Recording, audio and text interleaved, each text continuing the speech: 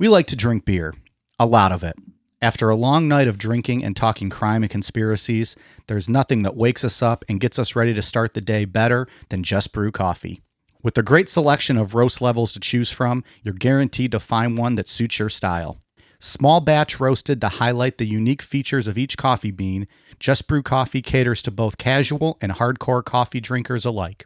Since 2010, Just Brew Coffee has worked tirelessly to perfect the roasting process and technique, which has resulted in seriously delicious, always flavorful, and never bitter tasting coffee. If you're already drinking JBC, raise your mug. If you're not, raise your standards. Check out their online store at youjustbrew.com and up your coffee game today. Use code NECRO15 to receive 15% off your order of 2 pounds or more. And remember, they roast, you just brew.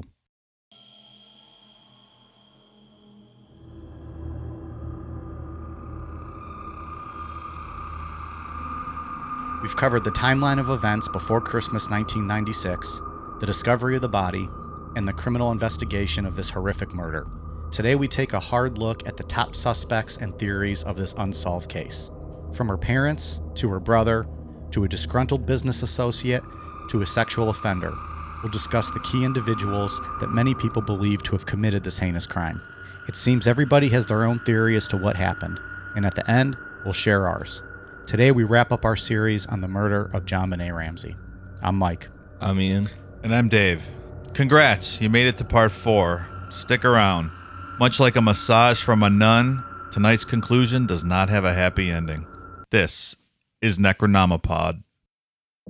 I don't anticipate that additional testing is going to change the complexion of the investigation much. DNA is a part of the investigation, but it's not a major part. The Ramseys are presumed innocent. They remain presumed innocent. I don't want to say anything that would undercut that presumption of innocence, but I've never thought the exoneration letter was a particularly important document or that it in any way was binding on me or my office. If I ever develop evidence, admissible evidence that I believe can prove a charge beyond a reasonable doubt against a specific individual, I will file charges. Previous exonerations, clearings, that kind of thing will make no difference to me. It'll simply be the evidence. All right, so we got a request from Miss Marin on Instagram who said she misses our F. Mary Kills. Really? Even after that whole year-end show with like 57 of them? I told her we were taking a little break because we put so many at the end of the show for that one that we were taking a little hiatus. Right. But I said, if you got anything for us, let us know and we'll throw it out there. At the time, Miss Marin was watching Friends and said, how about the girls on Friends? So I ask you guys today, and I'm going to say at the show, not current, Friends the show, Courtney Cox, Jennifer Aniston, Lisa Kudrow, F. Marry, Kill. I'm going to kill Lisa Kudrow. Is she the one with the blonde hair? Yes. Okay. I generally prefer brunettes, but in this scenario... I don't know if that's not even a word. I'm going to marry Jennifer Aniston. Was Jennifer Aniston a blonde in the show, though? I know she wasn't as dark as Courtney Cox. Yeah, well, I usually like the dark hair. So married, you said Jennifer Aniston? Yeah. F. Courtney Cox, kill Lisa Kudrow. I would kill Lisa Kudrow. Nowadays, I'd marry Jennifer Aniston, but going Friends, I think I'd marry Courtney Cox and I'd F. Jennifer Aniston. Yeah, I would, what's her name? The one? The blonde is Lisa Kudrow. Yeah, I would kill her, F. Jennifer Aniston, and marry Courtney Cox. So you're in agreement with I me. thought about that, but... Yeah. I thought Courtney Cox during those days was smoking. Yeah, in the Jennifer Scream Aniston movies. was too, and Jennifer Aniston still is smoking. Jennifer Aniston turned out to be extraordinary, though, so I have to go with her. Who is aged better, Jennifer Aniston or Jennifer Lopez? That's a close tie, I think. God damn. They're smoking, both. I think I'm going to go with Jennifer Lopez, but both are phenomenal. I don't think I can answer that one. So I asked the females. I got to ask the guys. Yeah. David Schwimmer, Matt LeBlanc, Matthew Perry. Just tell me their names on the show. Joey, Ross, and Chandler. Okay. David Schwimmer is I Ross. I got it. Okay. I'm kill Ross. I don't like that guy. I liked him in the OJ show. He was good. He was good as Kardashian. Yeah. I hated him in Band of Brothers ever since then. I've not watched dislike him. Is that on HBO? Mhm. Now that I got HBO now, boom. So I can watch Game of Thrones. So one of our Discord listeners, Whitney, said that she would watch The Office if I watch Game of Thrones, and I took her up on that, and we're going to do it. So you're going to lose your testicles, but you're going to gain a bunch of wieners watching Game of Thrones. Oh, that's a sensitive subject. Well, actually, I already did lose my testicles. Your boy Mike here had got snipped the other day. Snip snap a few days ago. Yeah. But he has HBO, so it's all right. Did a lot of binge watching of that in my recovery. It happens. So I'm no longer a man, as they say medically. I'm a eunuch. Well, how did your vasectomies go? They cut off your dick and balls, right? Only because Ian and I gave your doctor extra $50 to make it interesting. And they say, hey, doc, when this comes out in the press, we're going to do a show about you. The old dangle snatcher. Oh, that's funny. All right, so Dave, you're killing Ross or David Schwimmer. Yeah, I'm marrying Matthew Perry. And F and Matt LeBlanc. Sure. But what were their names again? Ross, Chandler, Joey. and Joey. Ross, Chandler, Joey. Kill Chandler, F Joey, and marry Ross. Oh, I'm the exact same as you. Hmm? I actually thought David Schwimmer was the best actor on that show. I think he's a great actor. He's funny. I don't care for him. I like him. At the time, because I didn't really watch Friends much, but at the time, you'd see it. It was a huge show. I was a big fan of Joey on the show, but that was only in watching reruns. I couldn't really get into it. I didn't watch that show. I don't really know the whole thing. If you try to watch it nowadays, it does not stand the test of time. It is the corniest show maybe ever made. I don't know why anyone would try to watch it these days. I think people still do. But I mean, you can go back. You can watch like Seinfeld or Cheers or All in the Family or MASH. And those shows, I think, just hold up. You try to watch Friends, and it just, I don't think it does. It's just fluff crap. Yeah. Just like The Big Bang Theory, the worst show in the history of TV. But, when Big Bang Theory got huge, but Friends got, I think, even bigger, right? Like, that was like the show. Yeah, I think that's right. Yeah. It was super popular. I also can't watch any show nowadays that has a laugh track. Like, even older shows, I just can't. I guess Seinfeld maybe I tolerate, but I don't love laugh tracks. No, I don't need to be told when to laugh. Like I get the humor. Yeah. Yeah, I see that. I like Family Matters. That has a laugh track. I haven't seen that in a while. I wonder if that holds up. In my mind, it does. I haven't seen it in a long time. So you still sit there sometimes and think about it and laugh? Is that with the cop from Die Hard? Yeah. Yeah, and Urkel. You can't answer. You never even seen Die Hard. I knew he's in Die Hard. Because I remember seeing a clip and being like, what the fuck is Carl Winslow doing in this show? He's supposed to be a Chicago police officer living with his family. Does Die Hard take place in Chicago? No. No? Mexico City, right? Carl Winslow. No one fucking watches Die What is he Hard. talking about? That's his character on Family Matters. Oh, Carl Winslow. I don't watch that. I have no idea. See? Is this what it's like when you guys make jokes and I don't get them? Because that's frustrating. So speaking of humor, this episode has none of it. No, not so much. Finally going to go through and talk about all the suspects and kind of lay it all out there now. Yeah, we're going to wrap it all up. The Well, only thing, so to speak. Yeah, in the best way possible. Going into this, two things I want to say right off the top. First one, there is a really good website that I used for a lot of the research. It's JonBenet Encyclopedia. I don't know the actual URL, but if you Google those words, it comes up. It has a lot of solid information, but it also has a lot of things that say Internet Poster as the cited source for it. So I did not use any of that. So if that's what anybody's looking for, we know there's some nice people over on YouTube that have some strong opinions. Mm-hmm. Not using anything that said Internet Poster. So it's like an opinion from Jack Off Bill 94 is not really a valid source. Right. Yeah. Right. So if you're looking for those theories, it's not happening. And then the other thing, we didn't really touch on the DNA or the footprints. So just real quick off the top, there was touch DNA found from JonBenet's body, and they have it listed as an unknown male. And from 4 different locations, right? And it was all the same DNA. Right. And then the other thing is 2 sets of footprints in the basement. One belonged to a high-tech boot, was the brand High Tech, and the other were unknown shoes, and they could not pull sizes from those boots. So those are the only two Interesting things little that tidbits. those are the only two things that we didn't get to, but we'll touch on them throughout this episode. And no one in the Ramsey household had high-tech boots. There's some debate on if Burke had them or not. Oh, yeah. But they stated that they didn't. yeah. But there's some debate on if Burke had them or not. And like I said, they couldn't put a size to the boot. So. All right, let's dive in. All right. So we know from part 2 and 3 that there was quite a bit of suspicion with John and Patsy Ramsey based on specifically how John acted the day JonBenet's body was found, and then their apparent hindering of the investigation the years after. People generally point to Patsy or Burke as being responsible for the crime, so first we're going to dive into Patsy. I said in part 2, when we were going over the autopsy, that I personally thought the whole bedwetting thing, her killing her over a bedwetting accident, accidentally killing her, was just completely absurd in my opinion. I thought that was just ridiculous. But that's Steve Thomas's main theory. I was wrong in that. We're gonna have to get into it. Mm-hmm. It does seem a little silly though. It's just made up. Yeah, the accident is the main theory when you're just talking about if it's solely Patsy, and the bedwetting is Steve Thomas. But I think it's working backwards to try to find. You've already decided that she did it, so now we got to work backwards and figure out why. Right. It just doesn't fit. Yeah. Well, maybe I should save that for after we talk about it. Sorry.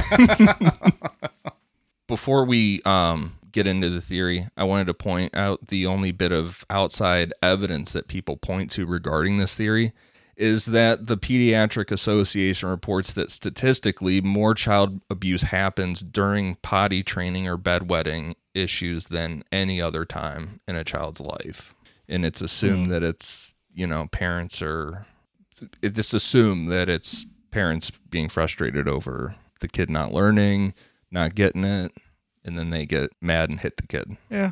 I mean, statistically, how many of those kids are enrolled in beauty pageants to make them look like an adult and allow 1,500 people to walk through your house? So, according to this theory, John Ramsey and Burke Ramsey would have been asleep through the whole incident. At some point, JonBenet woke up because she wet the bed, and a, quote, explosive encounter happened in the child's bathroom, in which Patsy, quote, slammed JonBenet's head against a hard surface, such as the edge of a tub, inflicting a mortal head wound. According to Steve Thomas, quote, it was that critical moment in which she had to either call for help or find an alternative explanation for her daughter's death. To which, if you believe this theory, Patsy chose against calling 911 and move forward with staging everything. I just don't see it. I mean, I guess people do panic in the heat of the moment and make the wrong decision sometimes, but I don't know. Well, going forward with this theory, Patsy would have moved JonBenet's body to the wine cellar room, then went upstairs to write the ransom note. When she went back to the wine cellar, she would have realized that JonBenet was still alive, and this is based on expert opinions that the brain swelling recorded in the autopsy would have allowed JonBenet to live for an additional 45 minutes to 2 hours after being hit in the head. Not necessarily conscious, but still alive.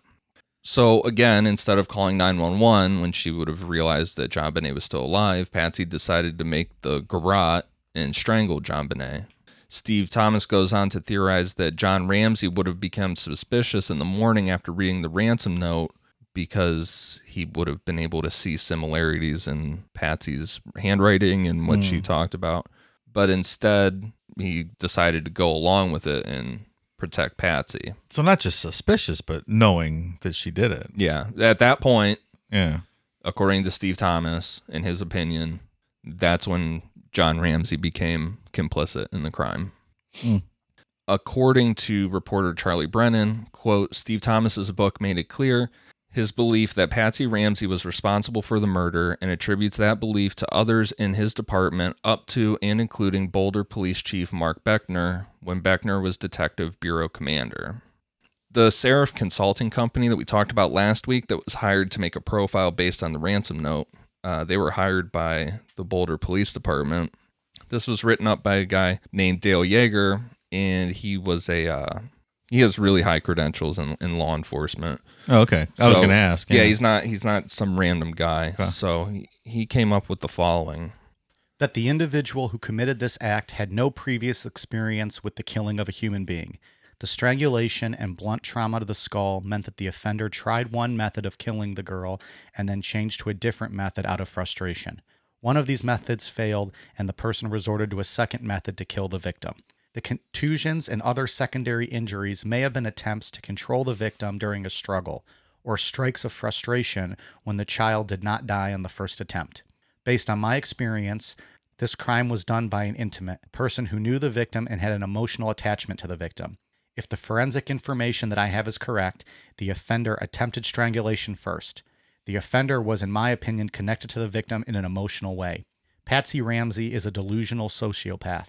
Based on our experience with religious sociopaths, we believe that she saw JonBenet's death as a sacrifice for sins she had committed. That gets aggressive at the end. Yeah. He goes from like laying out just like this description to just straight up calling her a sociopath. That's why I said last week when I brought up the Serif Consulting Company, I'm like, I don't know how credible I find it when you throw in something like that into Bit it. of a stretch. I mean, what evidence is he using to base that on? I don't know. Well, it's just like he's profiling, right? And then all of a sudden, like just throwing in, oh, and by the way, this person is a nut, and I think they did it. Yeah, like he's not a psychologist. You can't just go say someone's a sociopath. Yeah, based on what? Well, who's our famous FBI profiler? John Douglas. He didn't do shit like that, did he? Just be like, oh, by the way, this person's a sociopath. No. Yeah, that's what I'm saying. Like that's some of the most unprofessional shit I've ever read. Like, I mean, it was fine until that last paragraph, and he's just like, by the way, I'm going to slide this in there. Did the police department release that report? Yeah. Or did someone just flat out to the public released it, or did somebody leak it? It's pretty bold. Yeah, I'm not sure actually. So can you imagine then, like, if the police did leak that or put it out, you kind of understand now why the Ramseys were protecting themselves. If something like that's being put out by the police. That's the point I was trying to make last week. Like, it just seemed to be something missing there regarding their cooperation. Yeah. I wouldn't cooperate with these fuckers if they put this out about our family either. I mean, it's just wild. It's just like it went from like 0 to 100 real quick. Right. Like when I was reading the notes, I was like, wait, did we start like a new like description of something? Like this can't be the report. Yeah. Personally, I don't take, I find no, I don't hold any credit to that report at all when you say stuff like that out of nowhere. I'm with you. Regarding the ransom note, we've already discussed that that Patsy's results were inconclusive, so investigators couldn't say she was the author, but they also couldn't say that she wasn't. According to Steve Thomas, Pampaw, Patsy's sister, I thought that was your grandpa. That's Pampaw. the same thing I was thinking. Like why don't you go sit your on grandpa's go in sit on this story? Pampaw's lap. Pampaw. it's not a great name. She should go by Pamela. Would help. I'd change my name, really. Go by my middle name. Imagine if her middle name was Pat. Pam Pat Paw. So, according to Steve Thomas, she took out more items from the house than she was supposed to for JonBenet's funeral. Because if we remember, she went, according to Steve Thomas, she took, quote, stuffed animals, tiaras, 3 dresses for JonBenet, pageant photo portfolios, toys and clothes for Burke, John Ramsey's day timer, the desk Bible, and clothing. For Patsy, there were black pants, dress suits, boots, and the contents of a curio cabinet. Bills, credit cards, a black cashmere trench coat, jewelry that included her grandmother's ring and an emerald necklace, bathrobes, a cell phone, personal papers, bank records, Christmas stockings, her Nordstrom credit card, and even their passports. What about a beaver coat? It's possible. Yeah. Trying to hide the beaver. So are we suggesting that the purpose of this is to hide evidence or fake a robbery scene and make it look like someone broke in? Well, I guess that would be based on what you believe the final, Yeah. what your theory is. I think what he gets to is that it's to hide evidence. That's a lot of stuff to hide. Is it, though, if they're planning on not being there for a month? Because they were going back to Georgia. To hide evidence, though. Like, do all of those things contain evidence? Yeah, I mean, you could go that route, like you just said, that if they were going to go, since they were going to Atlanta, you could go. Well, the bank records is a little strange. Personal papers is odd. Yeah. Unless they're just trying to protect stuff that they think could get. I mean, maybe there's a grabbed up Nordstrom in Atlanta, and she's like, maybe I need to buy something there. I don't know. I don't find that list that crazy. Yeah, because I mean, like a lot of the stuff, stuffed animals, tiaras. Okay, maybe because she was buried in one of her pageant dresses in a tiara, so maybe And probably with stuffed animals too. yeah. So she's maybe like, she might need more than one tiara, so Patsy can pick one out. I don't know. I don't know. It's a lot of piling on the family. I think is maybe a little unwarranted. Steve Thomas really does with this theory. This specific theory, I think for sure, kind of does.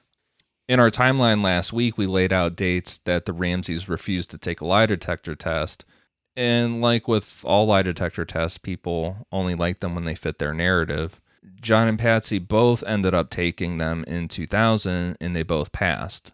People that think they're guilty question the validity of them passing, but people who support them would have questioned the validity if they failed. Yeah, so right. that goes both ways.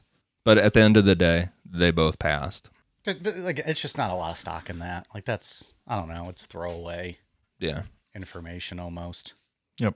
Fibers matched to the red sweater Patsy was wearing that night were found in places key to the crime. The paintbrush caddy, where she kept her art supplies, where the paintbrush came from to make the garrote. The blanket used to wrap JonBenet's body, because we remember she was found with a blanket over her. Right. And on the sticky side of the duct tape placed over JonBenet's mouth, and tied to both knots of the ligature used to strangle JonBenet. Patsy denies that she ever went near any of those items wearing that sweater, but the fibers were found on all those items. I find that piece interesting. Yeah, it's really interesting. Because she was, if I remember correctly, she was wearing that the night of the party and then also put those same clothes back on the next morning when they woke up to get ready to fly to their vacation. Right. Well, or she was up all night Covering doing up. stuff and Yeah. didn't change. Right. But from the original story, Yeah. that's what they had said. Yeah, right. And then based on what you just said, Dave, the Denver Post reported that, quote, some investigators say that Patsy Ramsey was wearing the same clothes on the morning of the murder as she wore the previous night, and that her side of the Ramsey's bed hadn't been slept in. So that led them to believe that she was up doing stuff all night. Yeah, that fits. Both Burke and JonBenet had bedwetting problems. And in general, experts say that 10% of 6-year-olds wet the bed. So you can't just assume that there was abuse from the bedwetting. Not at all. And there's evidence to suggest that Patsy had gotten used to the problem with JonBenet and Burke, which further gets rid of that idea that she would have flown into this rage the day before they're supposed to go on a family vacation, all this stuff, because they're You're just accustomed to it by then. yeah, and they're Linda Hoffman Pugh that we'll get into was their maid. She said that she would come over to the house and Patsy would have already cleaned that up. The bedwetting stuff. She would have already, a lot of times she had already taken the sheets off and done all that herself. So it seemed like something that she was used to dealing with. You don't really put a lot of credence in this bedwetting aspect. There's just not a lot there. It's just assumptions almost. Yeah. What kind of person would fly into a rage and hit a 6-year-old for wetting the bed? It just seems. According to the, when I was looking at that Pediatrics Association, I mean, I can confidently say the three of us, none of us would ever do anything like that. But according to them, that's the highest. If a parent's going to hit a kid, that's the highest occurrence where it happens. I wonder, though, when there's no previous signs of abuse, like. That's what they're saying. That's what their statistic is, that there's no like abuse leading up to it. And then that causes parents to act a way that they wouldn't normally act. Crime scene photos taken the following morning don't indicate that JonBenet's bed was wet or suggest that the sheets to the bed had been changed. There was no evidence that JonBenet's bed was wet on the night of the murder. Urine stains were reported, we talked about before, to be found in her underwear and leggings that she was wearing when her body was discovered. But the evidence doesn't indicate whether this occurred in her bedroom, the basement, or en route between those two rooms. And we already talked about it's graphic. It's not great, but when you're strangled to death, your body very likely. releases. So, Of course. fibers from the cord used to tie the garrote were found in JonBenet's bed. And this would, in theory, debunk the claim that Patsy made the garrote in the wine cellar room to stage the crime scene. Because there were cord fibers found in her bed. Yeah. It's just still so interesting that parts from her sweater, though, were found throughout all of the different areas of the crime. It just, that detail puts a hole, or it throws off Steve Thomas's timeline that she made the garrote down in the basement and decided to finish her off down there. Yeah, it throws a wrench in his whole thing. Yeah. It's just still interesting, that note, though, about the, from her sweater, the fibers. Right. That's really interesting. Yeah, and it seems more like even you can't get there just from being, in the same household in all those specific spots. It's just Not like doesn't that. fit. Not a like specific that. sweater. On the back of tape and stuff like that. Yeah. The back of tape's the big one, and it tied in the garrote. Because what was the other part? In the blanket? Okay, maybe you tucked her in, Right. Depending on where that blanket came from. Yeah. Because a suspect that we're going to get into shortly used this accidental theory in his 2003 defamation case against the Ramseys, Judge Julie Carnes has a quote that I think pretty much sums up the accidental cover-up theory perfectly, whether it's from bedwetting or any other type of accident theory that people put out there. The court has reviewed the autopsy photographs of JonBenet, and they are gruesome. They reveal deep ligature marks around her neck as a result of being strangled by a garrote. As noted super at 1617, the evidence indicates that JonBenet was alive when strangled and may have tried to pull the garrote off her neck. Indeed, a neighbor heard the sounds of screams. Likewise, part of the wood from the paintbrush was found inside her vagina, and the evidence indicates that she was sexually assaulted at a time when she was still alive. Sadly, JonBenet's last moments were painful and terrifying. Admittedly, it is not unprecedented for parents to kill their children, sometimes even brutally.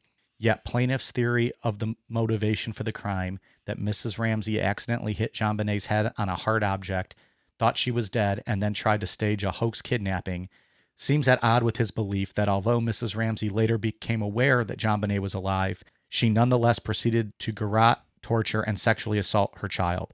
If Mrs. Ramsey had accidentally hit her child's head, one would think that upon becoming aware that the child was still alive, the mother would have been just as likely to call an ambulance as to commit a depraved torture murder of the child. So she's kind of using like parental logic almost. It's not even parental logic. I feel like it's just basic common sense that I don't understand how you make the leap that she accidentally hit her in the head and then realizes she's alive. But instead of just calling 911 at that point, she goes and makes this, not even a garrote, this weird slip knot. With a paintbrush handle. Right. It rapes her with the paintbrush handle and then strangles that. But even if she was actually dead and this is what happened, is that how you would choose to stage the hoax or to try to do your cover up? It's just weird. Why would you think of that? Yeah. I don't buy that. Even if these, you think Burke did it and you're just trying to cover it up to save him. Is that what you're going to do? Like a weird homemade garrote and sexually assault her? It just doesn't fit. Yeah. Wouldn't the most logical thing that comes into my mind, wouldn't it make sense just to write the ransom note and then take her body and go dump it somewhere? Yeah. Probably. Why would you take the leap to make this garrote, sexually assault her? I mean, that's the biggest one that stands out to me. It's like, where does that fit in to anybody's logic? Yeah, I don't get that. That Patsy would do. I don't know if you would be up for dumping your kids somewhere. That's tough. But as opposed to what? Garrote, sexually assault, torture? That seems way easier than... Yeah. Even just dumping the body, but hiding it in a place where you can later go get it and do something with it. Yeah. I don't know. Maybe the fact they didn't do all that speaks to this theory of them killing her not holding any weight, because they didn't do what we think we might do in that situation. So another theory that's put forth is that Patsy caught John in the act of molesting JonBenet. There is 100% no evidence of this, but this is what the Globe reported. This is a tough one to read. When I had to read this note, or just preparing for this, I was like, this is uncomfortable. This is the quote from the Globe. Police believe she died in fight after mom walked into dad's sick sex games. JonBenet's mom was awakened from a sound sleep by eerie, terrifying noises that echoed through the darkened 3-story mansion. Patsy was alarmed. For months, she'd suspected her daughter was being molested, and now in the early morning hours of December 26th, she saw that her husband was missing from the king-size bed they share. Grabbing a heavy Maglite flashlight, the mother crept down the stairs to her daughter's bedroom, her heart sick with dread over what she expected to find. This chilling scenario is part of a shocking new theory Colorado investigators have pieced together for the final hours of the slain beauty queen. Police now believe that Patsy caught her husband strangling JonBenet during a sick sex game, and the innocent child was killed during a ferocious fight between her enraged mom and her father, say sources. I'm not sure that if that was me, I wouldn't have murdered the editors of the Globe. Yeah. I agree. No joke. Yeah. That is awful to post. And it was all day, every day for years with this. I mean, you can pick it apart. I mean, specifically, there was no evidence that she was molested for months or anything going on. It would have been on the 23rd or between the 23rd and 25th. So, well, they just made up the story. Right, I mean, right, you know. yeah. Yeah, well, 100%. And the way they dramatize it, the eerie echoing sounds through the mansion. Like, talking about the murder of a 6-year-old girl. That's evil, and you're man. going to fucking glorify it like this and try to make it sound like it's just this creepy story and, you know, make money off of it. You can question the Ramseys and stuff, but man, I don't know. That's just a whole different level of... Well, it starts to make sense when you see how much they pulled away and didn't want to cooperate with things. It makes a lot more sense when you read stuff like this being posted and published. Some people give Patsy shit about how she called in to Larry King Live the one time and was, you know, talking about, she was complaining about the tabloids and stuff. But I don't know, you said murder something. I would fucking be ready to knock somebody out, you know, and... Well, and what else are you going to do? You're going to defend that, or you're going to want to defend yourself in that. I mean, and the police were leaking at this time too, so it's not a stretch to tie that together and you know, think maybe it's someone in the police department providing this story to the Globe. Right. It makes you even want to talk to the police even less. And then Fleet White, he claims that the DA was also leaking stuff too. So everybody's just they probably didn't trust anyone. Yeah. Understandably. I wanted to throw this bit in here because there's so much tabloid stuff with this. This guy named Jeffrey Shapiro investigated the JonBenet Ramsey case for the Globe from 1997 until 1999, when he had had enough and reported the Globe to the FBI for their tactics when reporting on this case. So these are some of the quotes then from Jeff Shapiro. At 23 years of age, I was recruited as the lead investigator on the JonBenet Ramsey case for the Globe tabloid. Investigator. Okay. I thought you were mocking a word I said. I was like, quote, investigator. My job was to find information that would support my editor's claims that John Ramsey was a pedophile who murdered his daughter after sexually molesting her. So he's being told, here's what we're going to push. Go make this make sense for us. Working backwards again. Exactly. Yeah. And then this is just to make money, though. Yeah. Well, yeah. A little, you could expect that a little more from a tabloid, I guess, not from, you know, Steve Thomas. Yeah.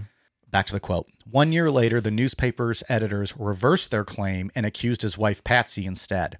A year after that, they changed their story once more and falsely accused the couple's 9-year-old son, Burke, who had already been publicly cleared by the police.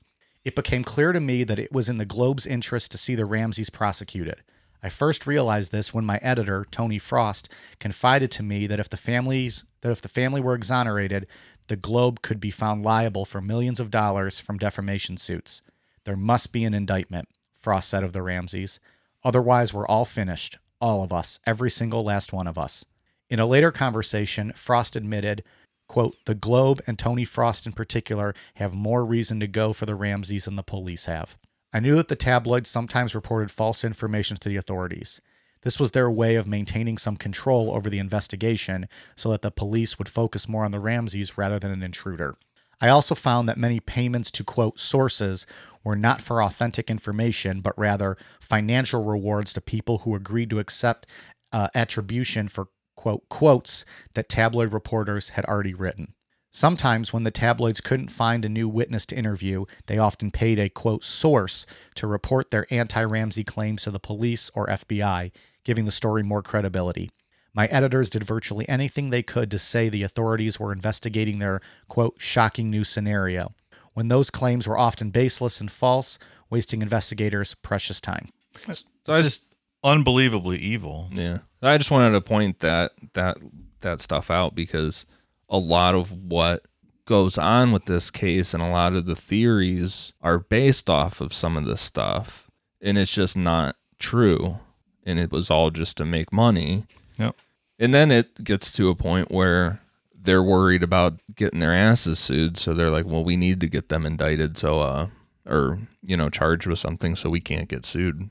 Isn't that scary too, than just having like a tabloid think it's their job to get someone indicted? Yes. That's just terrifying. It's horrific. Those are the people that should be in jail right now. And there was stuff about the National Enquirer too. There were some examples of things that they purposely reported that were false, but I wanted to include that because Jeffrey Shapiro actually, reported it to the FBI and wrote this whole thing about it. Before we get into the theory that Burke did it, I thought it was worth noting that Dr. Werner Spitz, who I like a lot, and we've referenced in a couple of these episodes about JonBenet, he fully thinks that Burke did it. He said, quote, "It's the boy who did it, whether he was jealous or mentally unfit or something. I don't know of the why. I'm not a psychiatrist. But what I am sure about is what I know about him. That is what happened here." That's a bold statement. Yeah, Burke sued him for $150 million for that statement. Damn. Yeah. And he came back and claimed that Burke, he said Burke just tries to sue everybody that gives their opinion that he did it. But that doesn't sound like an opinion to me, And if I was Burke and I didn't do it and people are pointing fingers at me all the time in the public like that, I'd be suing people too. Absolutely. Yeah, that's more than an opinion. Yeah, I mean, you just said it's the boy who did it.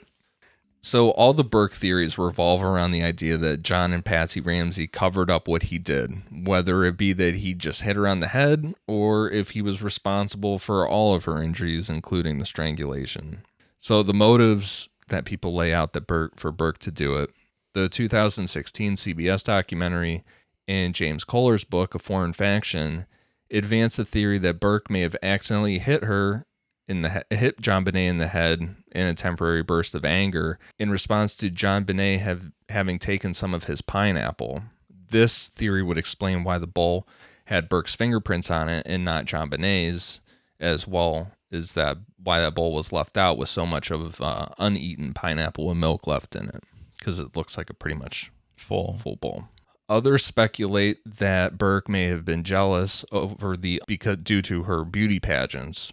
In this view, Burke's hitting JonBenet in the face with the golf club 2 years earlier may not have been accidental, as the parents betrayed it. Others believe that it was a game of playing doctor that went wrong, again with John and Patsy covering it up. Playing doctor. In the middle of the night. They reference that as to how the paintbrush was, inserted into her. Okay. Let's wake up and go in the wine cellar and play doctor at midnight. With a broken paintbrush. Yeah, when we're getting up for vacation. Yeah.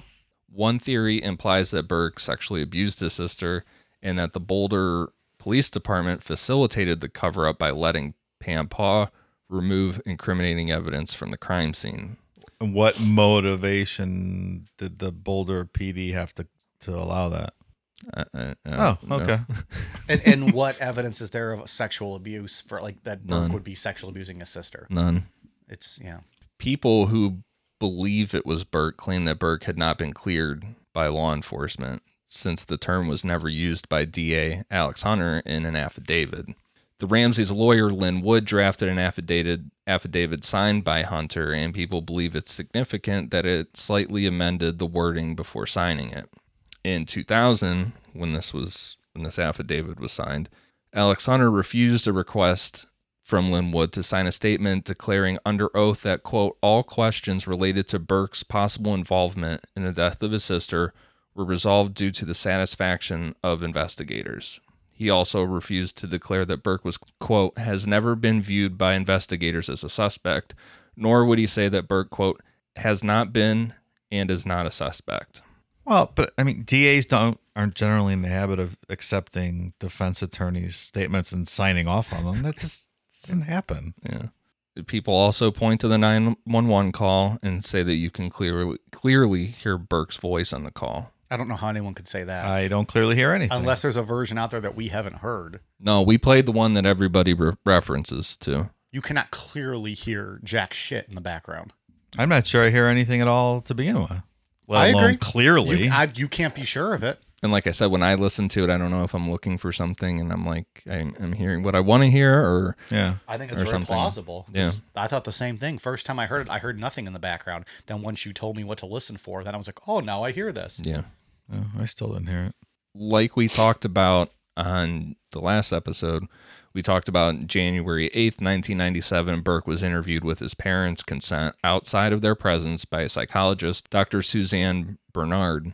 Based on excerpts of that interview that were aired on the Dr. Phil show and in the 2016 CBS News documentary, both CBS investigators and some people have argued that Burke's demeanor and answers were very suspicious and incriminating. I don't know how anything he said was incriminating. Suspicious, maybe. Odd, maybe. But I don't know what it's like to be 9 years old and have a sibling brutally murdered. Yeah. Yeah. And another thing, if I facilitated, this whole cover up because he actually did it, there's zero chance he would ever be talking to anyone. Would you let him talk to psychiatrists outside or anyone else? Yeah. If that's why you were doing all this? I think that's a fair point. Of course they wouldn't. They wouldn't let him. He would never see anyone again. Would you kill him? No, I'm just saying you would never expose him to interviews with a psychiatrist and make them public. That just wouldn't happen. Yeah. That could, derail the whole thing. Right. that He says one wrong did it thing to and that's begin it. with. Yeah. It just And he's doesn't 9 make years old. He sense. doesn't know. And in his defense on the Dr. Phil thing, it's the first time he's ever publicly spoke about it. And he comes out, because it's the 20th anniversary and it's getting close to there or whatever. Mhm. To me, he looks nervous. Yeah, I would be too. Well, he's got that off-putting smile that people. But it could just be nerves. Yeah. Like, Well, you've been accused of killing your sister for over half your life. Like, yeah. how else are you going to... I'd be terrified too. The way I view Burke is that in some way, his life completely stopped on that day. And he was known nothing as he possibly killed his sister. And always would be. I think Yeah. you can argue that for all the Ramseys. Yeah. Guilty or not, and that's not me saying they are or not. Mm-hmm. They're all their lives stopped because they will forever be known as that's the family who murdered their daughter. Of course. But I specifically feel bad for him because he's 9 years old and that's all he's... I mean, you go online and read stuff, people get so angry and argue and swear to God it was him that did it, and... So the only actual thing regarding Burke's behavior that wasn't speculation from some random person posting online or something like that was from the Ramsey's gardener, Brian Scott, recalled, quote, "The neighborhood kids would come by from time to time. JonBenet seemed to socialize with them just fine. Her brother Burke was 3 years older. He almost never said a word to me, just played by himself in the backyard, completely occupied in his own projects. He always seemed to play alone." Maybe I don't give a fuck about talking to my parents' gardener. Get the fuck out of here with that. Well, I think in all fairness, he was talking about the neighborhood kids. He would never play with them. He would be by himself. He almost never said a word to me. Okay, you're the gardener, pal. Yeah, fuck off, man. Fuck off, exactly. Fucking trim those roses and get out of here, motherfucker. Why are we talking to the gardener? But he's also making a point about how he didn't socialize with the other kids. I know. There's no need to beat up on poor Brian Scott over here. But I mean, in all fairness, too, I didn't have any real friends until probably 6th, 7th grade. I didn't hang out with it. Yeah. I would have been described just like this up until 6th, 7th Yeah, grade. it's not unusual. When you inevitably kill someone, who do you think they're going to talk to? Me and Dave, because we're the only people you fucking socialize with. And we know Dave doesn't exactly want to speak with police, so he's going to be all upset about that. He's going to go all John Ramsey and just go, I won't talk to the police. protect himself, and it's going to be me. And then I'm the fucking Burke. I'm the Burke of this situation. I'm no rat. True. It's just a silly thing to even... Well, We would always just say, Ian never did it. He doesn't leave his house. Of course he didn't kill that person. That's very true. That person you found dead in the Walmart parking lot wasn't Ian. His alibi is in his fucking basement. Yeah. Doing fucking research on 14-page JonBenet Ramsey notes. I got a taste of the real world the other day. You did? You had a good time on Saturday. We can take a quick little sidebar, break this up a minute. We went to go see a parody of The Office musical downtown Cleveland on Saturday. It's a good time. Great time. We bar hopped all night. 13 hours of drinking. God damn. And we should give credit to Ian. He was the generous DD of the night. So what did you say was the most hydrated you've ever been? Yeah, I drank a lot of club sodas and lime. His piss was crystal clear that night. Yes, it was. But that was a good time. Mm-hmm. Okay, end of sidebar. On several occasions, Boulder law enforcement officials have indicated that Burke was not a suspect or had been cleared in the case. This is the strongest evidence that Burke is not a plausible suspect in the case. A lot of stuff comes out of the lawsuit that we had I think we talked about it last week, where Burke sued CBS for $675 million over their documentary they made about him. Because they made stuff up and said he did it? Yeah, they put 4 theories that are just like, they basically went online and read internet people's theories and are like, yeah, we're going to throw that in. Posted by internet user 024336 out of... Oh, that sounds plausible. Yeah. And then we're going to throw that on national TV to the whole world. 1996 Patterson conclusion. Detective Fred Patterson, after interviewing Burke one-on-one on December 26, 1996, quote, concluded that Burke had no knowledge of what happened to JonBenet. 1998 Beckner statement. In early 1998, former Boulder Police Chief Mark Beckner stated during a news conference that Burke was not involved in the killing of JonBenet, was not a suspect in JonBenet's murder, and was not being looked at as a suspect. 1999 and 2000 Alex Hunter statements. Quote, almost a year ago, Boulder Police Chief Mark Beckner stated during a news conference that Burke was not a suspect, that we are not looking at him as a possible suspect. To this day, Burke Ramsey is not a suspect. The other one, quote, from December 26, 1996 to the date of this affidavit, no evidence has ever been developed in the investigation to justify elevating Burke Ramsey's status from that of witness to suspect. This one's also from 1999. Michael Caine, who is the special prosecutor who oversaw the grand jury investigation.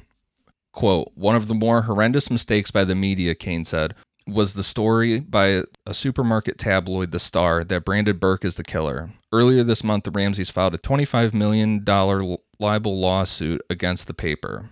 Caine recalled that when the story first came out last May, it troubled the prosecution, and when the story began getting picked up by other newspapers, they knew they had to do something. Quote, Alex Hunter, this is a direct quote from Michael Caine. Alex Hunter and I decided that there was no basis for that speculation and no evidence to support it, and we issued a press conference to put it to rest. I think it's horrible that a 12-year-old kid would have a finger pointed at him with no evidence to support it, and have to see his picture on the cover of tabloids every time he's in a supermarket saying that he killed his sister. And this went on through 2008. Yeah, there's more examples, yeah. But people say that he hasn't been cleared because the DA refused to sign what Linwood had brought to him. But I don't think they do that. I don't think they do either. And I could see the DA being like, hey, man, I can't just agree to whatever a defense attorney says. Yeah, that would almost be irresponsible of the DA. Just because you don't bring charges doesn't mean you're officially clearing them now because a defender comes up to you and says, here, sign this paper now. Right. Like, I'm not going to sign that either. Yeah.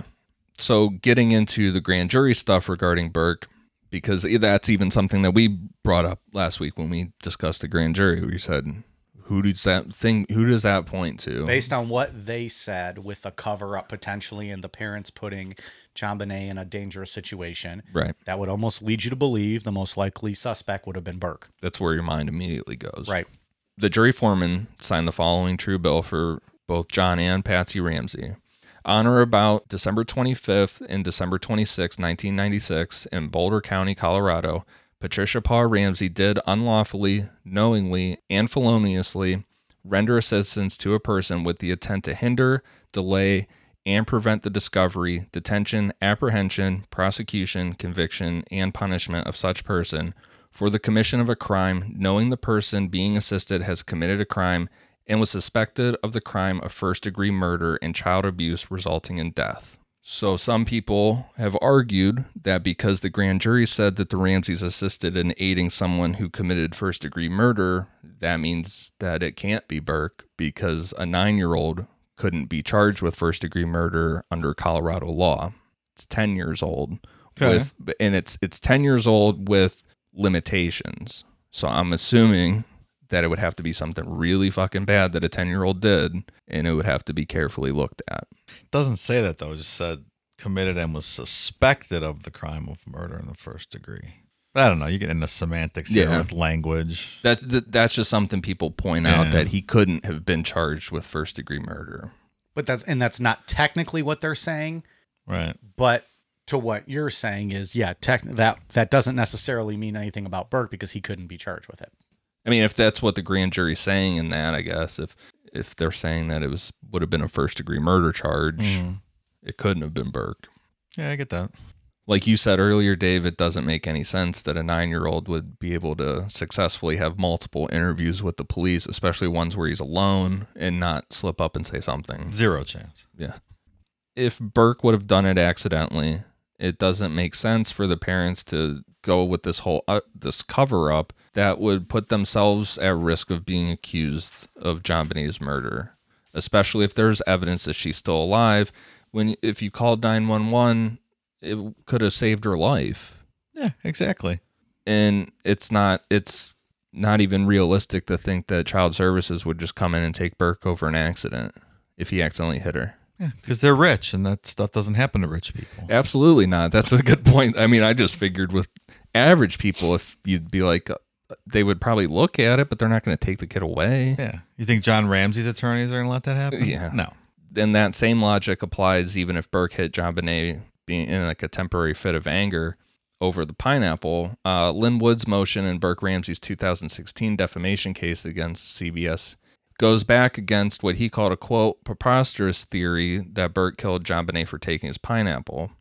Even if Burke struck JonBenet due to jealousy, worst case, Child Protective Services might have ordered some type of counseling, as it would have been unlikely that they would view Burke as a danger to other children. They would have just said, okay, we need a little anger management here. Regarding the session with the child psychologist, Dr. Bernard, on January 8th, 1997, according to Lynn Wood's motion in that defamation case, Dr. Bernard herself, quote, concluded in writing on her report to the Boulder Police Department that it was clear to her that Burke did not witness the murder of his sister. So, was that part of the paperwork that was stolen by that lady? Well, that paperwork that was stolen by that lady and that the tabloid reported on didn't include like any official result to what that doctor thought or anything. Also, that wouldn't have fit their narrative, Dave, so of course not. Yeah, right. They might have received that paperwork and it just, fell in the trash by accident. Exactly. Well, that's telling. I want to be really clear on this. There are no records of any therapy or any child service records that Burke was ever treated for any psychological issues in the past before JonBenet's murder. The kid was never in any type of system where you can find records on him. He's not been diagnosed with any disorders, including autism, which gets thrown around a lot. And that's a big one. I see that all the time. There is nothing wrong with him. He is a normal guy that has just had his whole life thrown under the bus by the tabloid media. I agree with that. Damn. So kind of getting away from the Ramsey family and, they kind of dominated the investigation, getting into these other people now, who we haven't spoken about as much in the first 3 parts. Right. It's pretty interesting. So another popular one that gets thrown around is the maid, Linda Hoffman Pugh, and her husband, Mervyn. The theory goes that they staged a kidnapping to get money out of the Ramseys, but it went wrong. It's possible that she would have seen John Ramsey's pay stub for the bonus of $118,000. There were reports that she was strapped for cash and asked the Ramseys for a loan, and they declined. This is not true. She asked the Ramseys for an advance of $2,000, which they agreed, and $200 would be taken out of her checks going forward until it was paid back. That's nice of him. Linda and her husband had no alibi for the night of the murder. They were at home. Linda slept in bed, and Mervyn slept on the couch.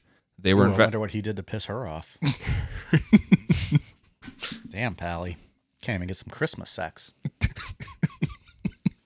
They were investigated by the police, but they were not considered suspects. It seems like the rift between them came when the Ramseys said that, remember, the Ramseys gave that list of 160 suspects, and Linda and her husband Mervyn were on that list. Mm-hmm. Yeah, possibly, huh? So, I'd be a little peeved off at that. yeah. I'd like to see that list. Yeah, it's a lot of people. Yeah, Man. it is. Is that out there, though? Is that... Not that I know of. No. Doesn't seem to be. So Linda ended up testifying in front of the grand jury for a total of 8 hours and then gave the following statement. Then this is speaking of Patsy. Quote, I think she had multiple personalities. She'd be in a good mood and then she'd be cranky.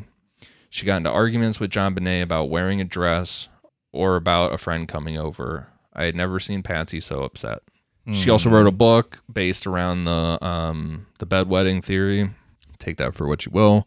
I don't know. It seemed like In her book, though, what did she... that Patsy killed her. Patsy did it. She supported Thomas's theory. Right. Like, everything was fine until the Ramseys put them on the suspect list. Which, logically you have to put them on the list. Yeah. Someone that's in your house all the time. I would every do day. Of course. that. I would do that. Well, and the police wanted, Anyone who comes in contact with her regularly, Yeah. of course they're a suspect. and they wanted people who had keys to the house. They had keys to the house. And there's course. tons of different numbers out there, like how many keys that other people had to that house. I think the number that gets reported the most is 20. Everyone except John. He never had his keys. He had to break in, right? Yeah. Don't even get me started on that one again. I forget where someone brought it up this week. If he didn't fix the places he had to break into the house, why wouldn't he just keep going back in the same place? Why would he have to keep breaking in additional ways? That doesn't make sense. I'm like, yeah, that's a good question. That whole theory about him breaking multiple windows and doors to get in does not make Right. any sense to me. Right. If you you never fixed it, just a go back in multitude where of you broke in reasons. last time. Right. Why do you keep breaking The new hole's things? still there. Also, just her quote, though, the Linda Pugh, the maid's quote, I think she had multiple personalities. She'd be in a good mood and then she'd be cranky. Who the fuck isn't in a good mood and then cranky sometimes? She'd get into arguments with JonBenet about wearing a dress or about a friend coming over. I'd never Okay. seen her so angry. Okay. Yeah. I've never seen Patsy so upset. What does that mean? Well, yeah. It sounds like she's a mother. Like that, or a parent, not just to put that on mom, a parent. That happens. That literally, that statement says nothing. And I mean, spoiler alert, maybe the 6-year-old got sick of wearing all those fucking pageant dresses all the time. And those fucking Yeah. teeth. What did we find out they were Flappers. called? She didn't wear teeth, in all fairness. She didn't? No. Okay. Oh. She was one of the good ones then. She had just a good set and didn't need there's- to wear those big ass. Yeah, and there's videos of her out there doing the pageant stuff. Well, I guess because we've seen photos of her pageant stuff. She didn't have those teeth in, Yeah. so that's good. Maybe they didn't do the teeth all the way back then. Maybe that's a new thing. I don't know. That it could be. So that's kind of, And then this bitch wrote a whole book about it. yeah. Damn. Like if you're going out to buy a book about this case, are you looking for the book that the maid wrote? Probably back then. Well, I don't know though. I mean, that's You're like, this is an eyewitness account. you're seeing the one that's inside the house. Yeah. So I mean, I guess if you're going to do a dive into it, Yeah. yeah, I don't know. It's, I mean, when you read stuff like that, no, Yeah. Right. she would be happy and then cranky. Okay, grab a Snickers, like she's hungry. That happens to all of us. the tabloid stuff, and then the fact that a bunch of books came out before the autopsy report was even released to the public. Mm-hmm. People only have so long of, like, the average person only has so long of an attention span. The average person isn't going to sit here and do what I did and write 61 fucking pages on JonBenet Ramsey. They're going to read what they see on a headline and be like, oh yeah, fuck yeah, the mother did it, or yeah, Burke did it. Well, that's why all those people, after all these years, that's what they heard back then. So Yeah. they just took it for truth, and yeah, that's what they think. Yeah. We'll be right back. Today's episode of Necronomipod is brought to you by Beardology. There are a lot of imitators out there, but there's only one place I buy my beard oil. Beardology beard oil nourishes your skin and won't leave you with that greasy feel. With over 17 cents available in their extensive product line, I trust my beard to Beardology. You can find Beardology at beardology.co. Use code NECRO15 to receive 15% off your purchase. Beardology. Discover the best way to avoid the shave. Let's get into some suspects that would be outside intruders that are not part of the Ramsey family. So the main one we've referenced since part 1 was the Santa Claus theory, and this would be going back to Bill McReynolds. He was a family friend of the Ramseys who dressed up like Santa Claus to entertain the neighborhood children, and he would introduce himself as Santa Bill and liked when people called him Santa Bill. Where was he a friend from? Do we know how they met him, how they were acquainted? I don't know. We may not. That might not be public knowledge. McReynolds was rumored to be a little too close to JonBenet and going so far as to arrange a secret visit from Santa Claus. This would be the day after Christmas. Which she alluded to. Right. What, Christmas Eve or the 23rd of 96? She was over at her friend's house playing. She was at her friend's house and told her friend's mom, allegedly, Santa's going to make me a special visit after Christmas. Right. And then the mom was like, oh, yeah, Santa's coming. She's like, no, it's a special visit. Like, logistically, what is that? When was this supposed to take place? What do you mean? The special visit? Or did it take place on the 26th earlier in the day?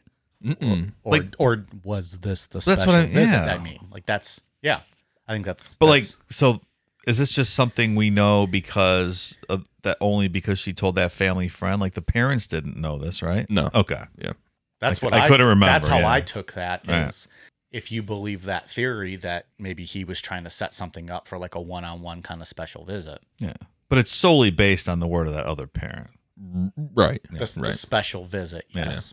Supposedly, he wanted JonBenet to be his, quote, special friend, going so far as bringing a vial of glitter that she had given him as a gift with him to his heart surgery. Now, remember we said that she gave him a gift on Christmas, and that according to him, she was the only kid that ever gave him That was a at gift. their family's Christmas party. Right. Because he had, well, and we'll touch on that. He was Santa there. Right. And she gave him a gift, and he really appreciated that. Yeah. Pretty odd. He asked his wife to mix the gold glitter in with his ashes if he were to die in this heart surgery. Pretty odd. It's a fucking weirdo. Yeah, that's.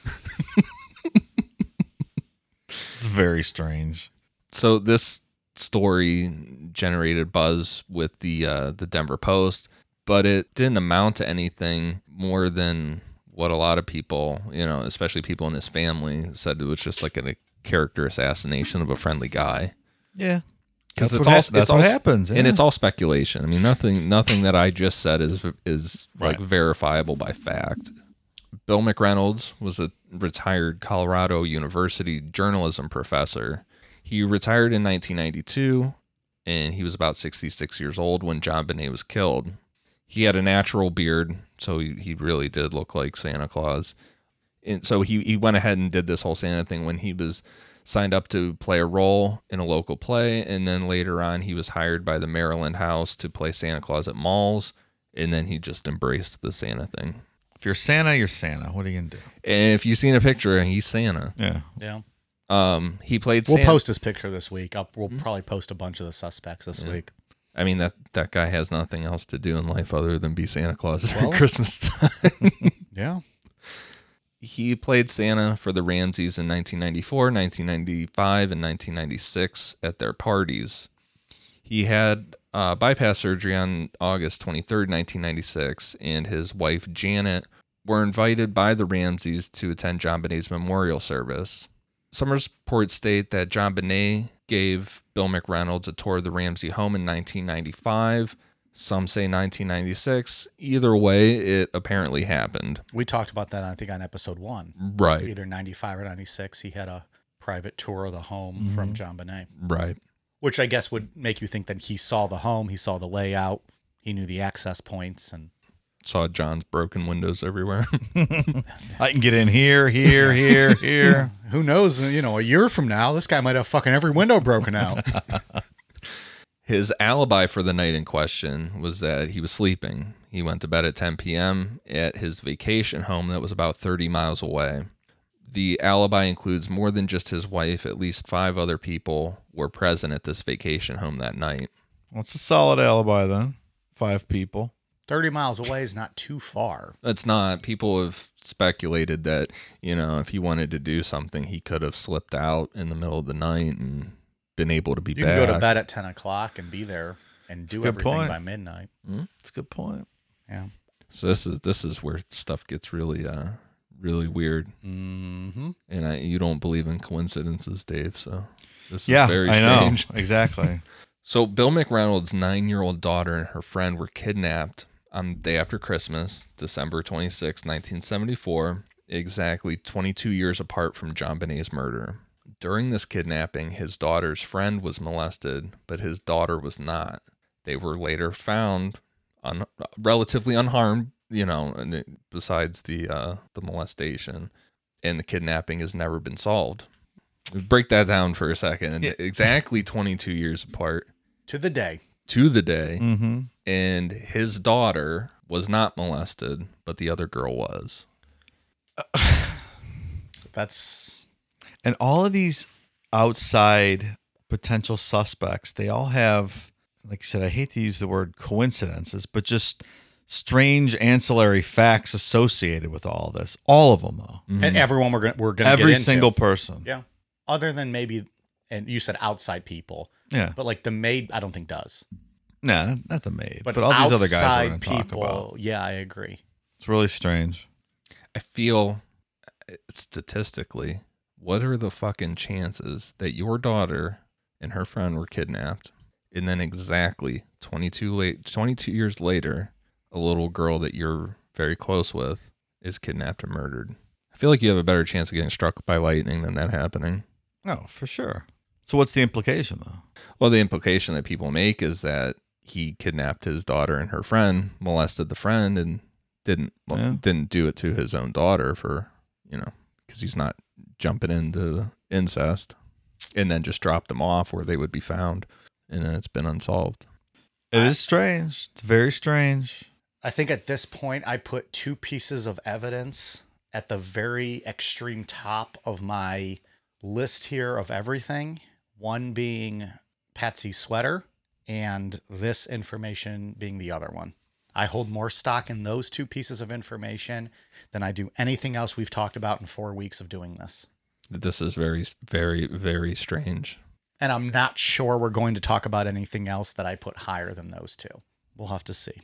Something else people point to is that Bill's wife, Janet, wrote a fictional play based around the basement murder of 16-year-old Sylvia Likens in Indianapolis, Indiana. So, but this is a pretty famous case, and other than the fact that Sylvia was killed in a basement, there aren't any other connections to JonBenet. There's no other similarities other than the fact she was killed in a basement. Mm-hmm. So that seems loose. Yeah, that's pretty irrelevant, but that's something that people point to a lot. Unless you're trying to say that, his wife was attached and knew about it. And was right. kind of in on it. But like I said, that's a really famous case. It's a really well known. Is the Sylvia Lichens one the foster mom or whatever in the basement stuff? Yeah. Like letting all the neighborhood kids torture her and stuff? It's a really fucked up, it's fucked awful. up story. Awful. Yeah. She wrote a goddamn play about that? Yeah. Jesus. That's dark stuff, that story. Bill and Janet went to Spain, so this made them very difficult to be interviewed by the police. The McReynolds say they weren't hiding from anyone. This trip was just a coincidence, and they did provide police with documentation that this trip had been planned and booked well in advance, so they weren't like taking off to Spain or anything. Yeah, I think things like this get magnified in this scenario. I don't know. You're not going to cancel your vacation, right? Right. Well, but also if you'd been Santa at this house for 3 years, if you were planning to molest, rape, or kill someone, you could easily book a vacation well ahead of time, knowing you're going to do it it on that day. Yeah. I mean, clearly that day is significant if you think it's him, because there's that past connection. You could easily book a year out, knowing that you're going to be invited back, you're close with the family, and maybe if he had that tour in 95, he already knows the layout a year ahead of time. Yeah, I didn't even think of that. That's a good point.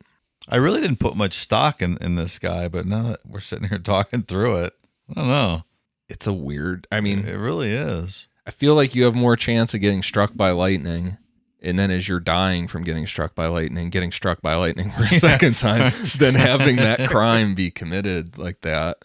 In June of 1998, John Ramsey suggested that Bill McReynolds possibly dressed like Santa, fed JonBenet the pineapple that night that she was killed, and sat next to her while she ate the pineapple and drank a cup of tea. In the crime scene photo near the bowl of pineapple, there's what looks like a cup of tea, an empty cup with a tea bag in it. And we've posted that. That's on our Twitter, Facebook, and Instagram if you want to check that out. We posted that last week. And but why did he suggest that, though? According to a bunch of accounts, Bill McReynolds pretty much, he drank tons and tons of tea. That was like his go-to drink. And then just the fed her pineapple and milk was speculation.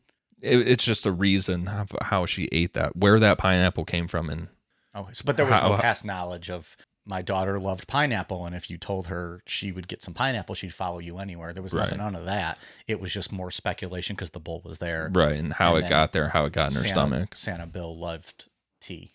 Because the tea is, according to the Ramseys and stuff, that the tea doesn't make any sense, that then none of them drank that tea. So where the fuck did that tea come from? And we've talked about it. You've brought it up a bunch of times, Mike, that house was chaos. So anybody could have made that tea. I don't think you can put stock in any piece of evidence that was on that, at least that first floor, with as many people that was there and they were wiping things down. And I think we mentioned this. We might have touched on this on the bonus show this past week on Patreon with a caller we had. That whole victims advocate group coming over is extremely strange. And just the way that they allegedly cleaned up everything is very odd. Yeah. So I don't know. I don't think you can put a lot of stock, in my opinion, in the pineapple and the tea, because who knows how many people were in and out of that house. A neighbor could have walked over while eating it and then set it down, and no one would have even noticed, and no one would have freaking known. Yeah. And then if I was that neighbor, I'd probably be afraid to admit, like, oh yeah, I was in the house and I left my stuff there, just because you're afraid you might get wrapped up in something. So I don't know. John Ramsey also suggested that the SBTC at the bottom of the ransom note could actually be SBJC, because it's written, the handwriting's all shitty. I mean, and you can make an argument for it, which he said could stand for Santa Bill Janet Claus. How about Santa Bill touches children? How about that one? Oh, wow, that could be. It's a stretch though that Santa would that McReynolds would leave even a note though. It's a stretch that anyone would leave that fucking weird ass note. Yeah, like, what would be the point of him leaving a note? Well, because if you're gonna go the route of it being Santa Bill, where did that note come from? Was that the parents covering for Santa Bill? And if so, what the hell was going on that they were covering for? Right. Or if it was Santa Bill, like, why that? Why not just take the body with you? Why wouldn't you just take it and dump it somewhere? You could go down the route of that it was actually, I've heard or read about that theories that it was actually supposed to be a real kidnapping, in that the window downstairs, the broken window, was the exit route. And this person decided that they were going to molest her before leaving. And then it went too far. And then she was hit on the head and all that. Bill's wife, Janet, also worked as a movie critic. And Bill would watch these movies with her all the time. And that's something else that's pointed out too, with all the movie references in the ransom note. Because that thing is just filled with shit from movies. Like we said before, it's someone's idea of what a ransom note would sound like. Right. It's just interesting then that the wife would be in on it too. Well, that's not necessarily saying she's in on it. It's just saying like he watches movies with her all the time. Okay, that's true. I guess I looked at that the wrong way. Yeah. But then if you're saying she's not in on it, then that does give him a good alibi for that night, because he would have been at home in bed with his wife. If she was in on it and helped him write the note, she could have easily just been his alibi. Meanwhile, the kids are asleep, and he could have snuck out. And it's a stretch. I think it's possible. It's just a stretch, but I think that would make a difference whether or not she would be an alibi or not. Yeah. John Ramsey also hired a private investigator to watch Bill McReynolds for some time. It's safe to assume that John thought that he was a prime suspect in his mind. because that didn't come out until years later. He did that on his own while this was going on. Smart. Boulder DA Mary Lacey said that she had Bill McReynolds as her prime suspect for some time. His handwriting is listed as questionable, but his DNA is reported as not a match. But there's also other reports out there that say his DNA was never collected. We don't really know. A messed up investigation, and we don't know. Bill's son, Jesse McReynolds, was interesting to the police because of his police record. He had served 2.5 years in an Arizona prison for aggravated robbery and kidnapping and does not have an alibi for the night in question. See, here's another weird piece associated with this guy. Right. Jesse lived about 30 minutes from Boulder, and he says that he was home that night drinking scotch, and then he took some prescription medications and went to sleep. Steve Thomas says that handwriting samples eliminated Jesse McReynolds, but that's Steve Thomas's opinion. Yeah. What would be his son's connection? Like, what would be Jesse McReynolds' connection? Did he know the family? Was he close with the family? If he helped him do it, maybe. Just as an alibi more. Right, like we talked about in the beginning of the episode, there was 2 unidentified footprints downstairs in the basement, a pair of shoes and a pair of high-tech boots. But it's also possible that could have been anybody walking through that crime scene that whole day. Right. Last week we talked about DA Alex Hunter made a public call for anybody to help him find the manufacturer of a stuffed bear. Bill McReynolds brought Christmas-themed stuffed animals with him as his, quote, helpers. There was a Christmas bear found on JonBenet's bed that you can see in the crime scene photos, but now has mysteriously just disappeared. There's no record of it being collected as evidence, and the Ramseys could never account for it. But it was sitting there. I mean, you can see the pictures of it. Maybe your papaw took it when he cleaned up the house. Pam Paw, I mean. Pam Pat Paw, is that what we named her? Some reports say that this bear was bought for a recent pageant that JonBenet competed in, and it was bought for the girls that won, but it looked almost identical to bears that Bill McReynolds took with him when he played Santa. And Bill McReynolds died in 2002. No deathbed confession. Nope. Wouldn't that have made things nice?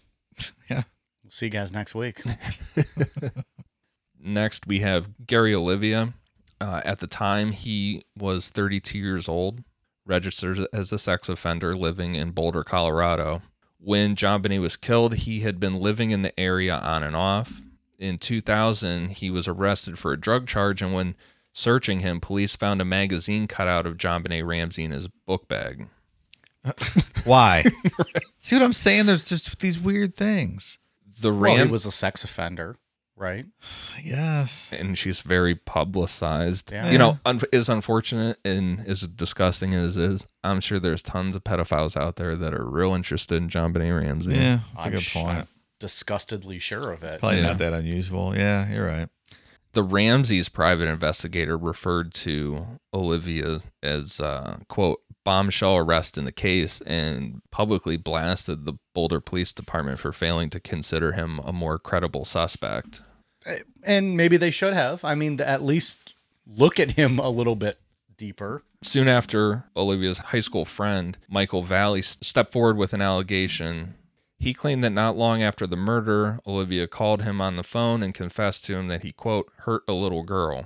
Valley also said, in his opinion, the knots on the garrote that strangled JonBenet were similar to ones used in an incident where Olivia attempted to choke his mother to death with a telephone cord.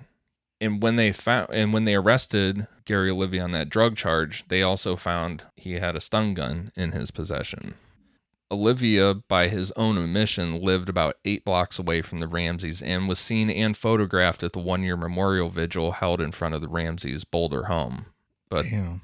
There's a lot of pieces to this one. Yeah, but there are reports saying that he has been cleared in that DNA testing. That's interesting, though. I mean, calling his friend saying he hurt a little girl, maybe feeling some guilt seeing all the news reports. Yeah. I mean, the DNA trumps everything, though. Yeah. Registered sex offender chilling outside their house for the 1-year thing.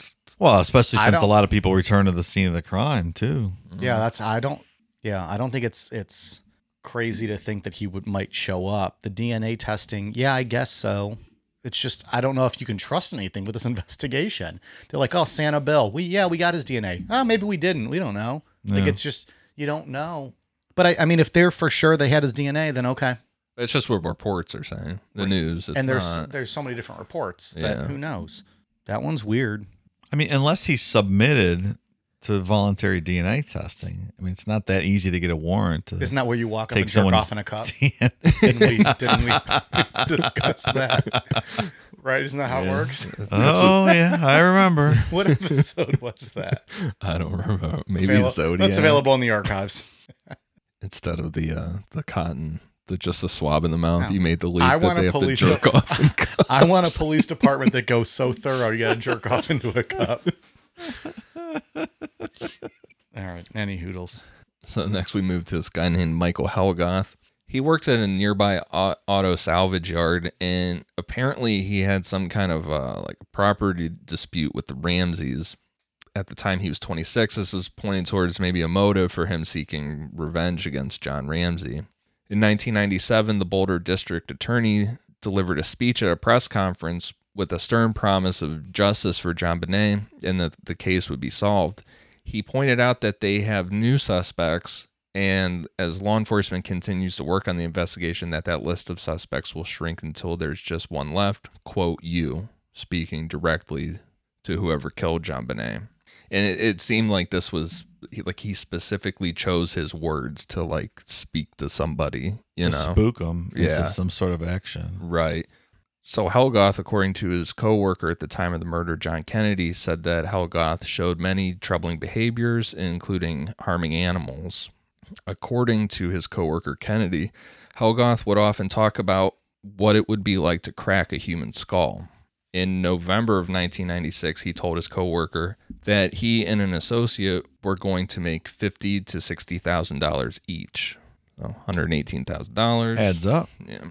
Then, after Christmas, Helgoth seemed depressed, and his coworker said he thinks he was depressed because he did not make the $50,000 to $60,000 he was talking about. The day after the DA speech, Helgoth was found dead, and his death was ruled a suicide, but the evidence suggests that it could have been a murder staged as a suicide. So 1 day later. Yep, this guy's dead. Hmm. When they were searching his items, the police noticed two things that interested them: a stun gun and a pair of high-tech boots. God damn. How are all these pieces of evidence? Like, in my mind, every single person we've discussed is guilty of this. I know. Lock all of them up. Like, there's scenarios where every one of these people would have been convicted and put in prison Yeah. for this based on this For evidence. less evidence Right. than we've discussed. So, as we talked about before, people believe that, though they couldn't put the size on the high-tech boots found at JonBenet's crime scene, but people obviously are going to make the mental leap to be like, oh. Yeah. Police also found that Helgoth had this large collection of VHS tapes, and when they were going through these, one movie had a news station story about an unsolved murder just like cut and hidden in the middle of a movie. According to law enforcement, the video just plays along, and then all of a sudden, like, boom, this news report is just right in the middle of the movie. And it goes to news coverage of the abduction and murder of a 5-year-old girl who was found stuffed in a sleeping bag in Deer Creek Canyon from 1993. The fact that it was the abduction of a 5-year-old girl is extremely telling and weird. The fact that it was just shoved in the middle of a VHS tape, I don't think is that weird, because I did that all the time growing up. Like, by accident, I would have like recorded all the old WWE pay-per-views, and then you'd like try to record something like on MTV and not realize you were like in the middle of it. I'm trying to record the Britney Spears videos. You not realize you're in the middle of it, and then like you record it right in the middle of something. Right. You don't mean to like nonchalantly put it in there, but it happens. Now, the fact that it was the abduction of a 5-year-old girl, that's weird. But Well, and the fact that it was an actual movie. Yeah. could you record over movies? Yeah. I didn't know that was possible. You just put the tape over the slot or whatever it was. Yeah. Right?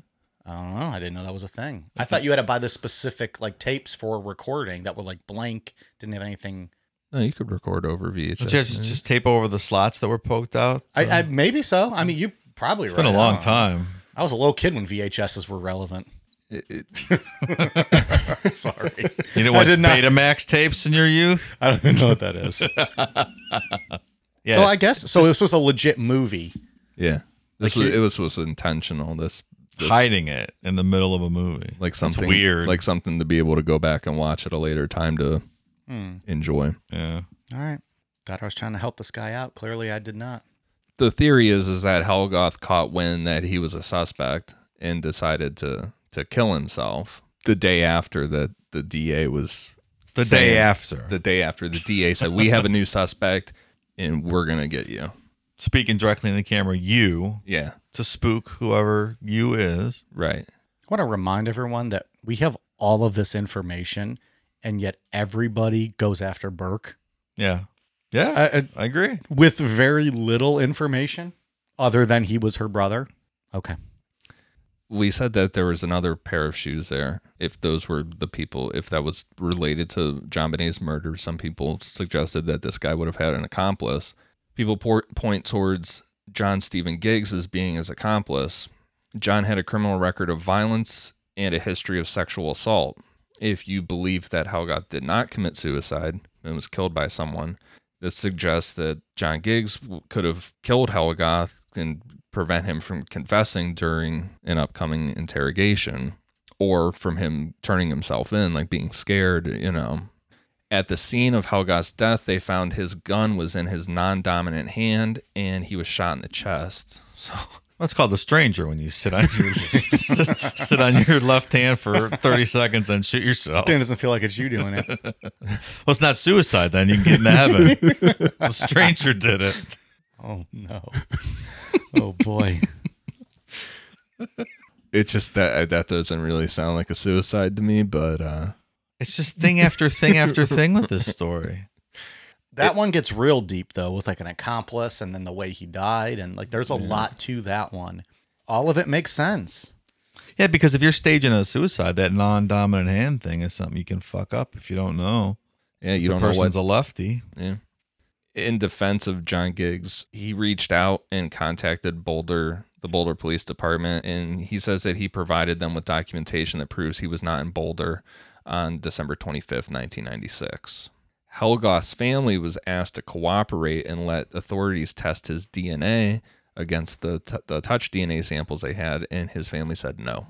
Can you not get a warrant for some post-mortem DNA? I feel like you can. It seemed like you would be able to get that. If you wanted to get it. I mean, are they looking for that at this point? Are they trying to get it? If they're asking his family, they are. And we're talking... how hard are they pressing, though? Yeah. We're talking 1997. I know laws have changed drastically since then. Yeah. Especially with all the 23andMe and all those things. Mm-hmm. Next, we move to Jeff Merrick. He was an ex-Access Graphics employee. He met John Ramsey in 1971. They met when they both worked at AT&T in Columbus, Ohio. Jeff was one of the people that helped John Ramsey start Access Graphics.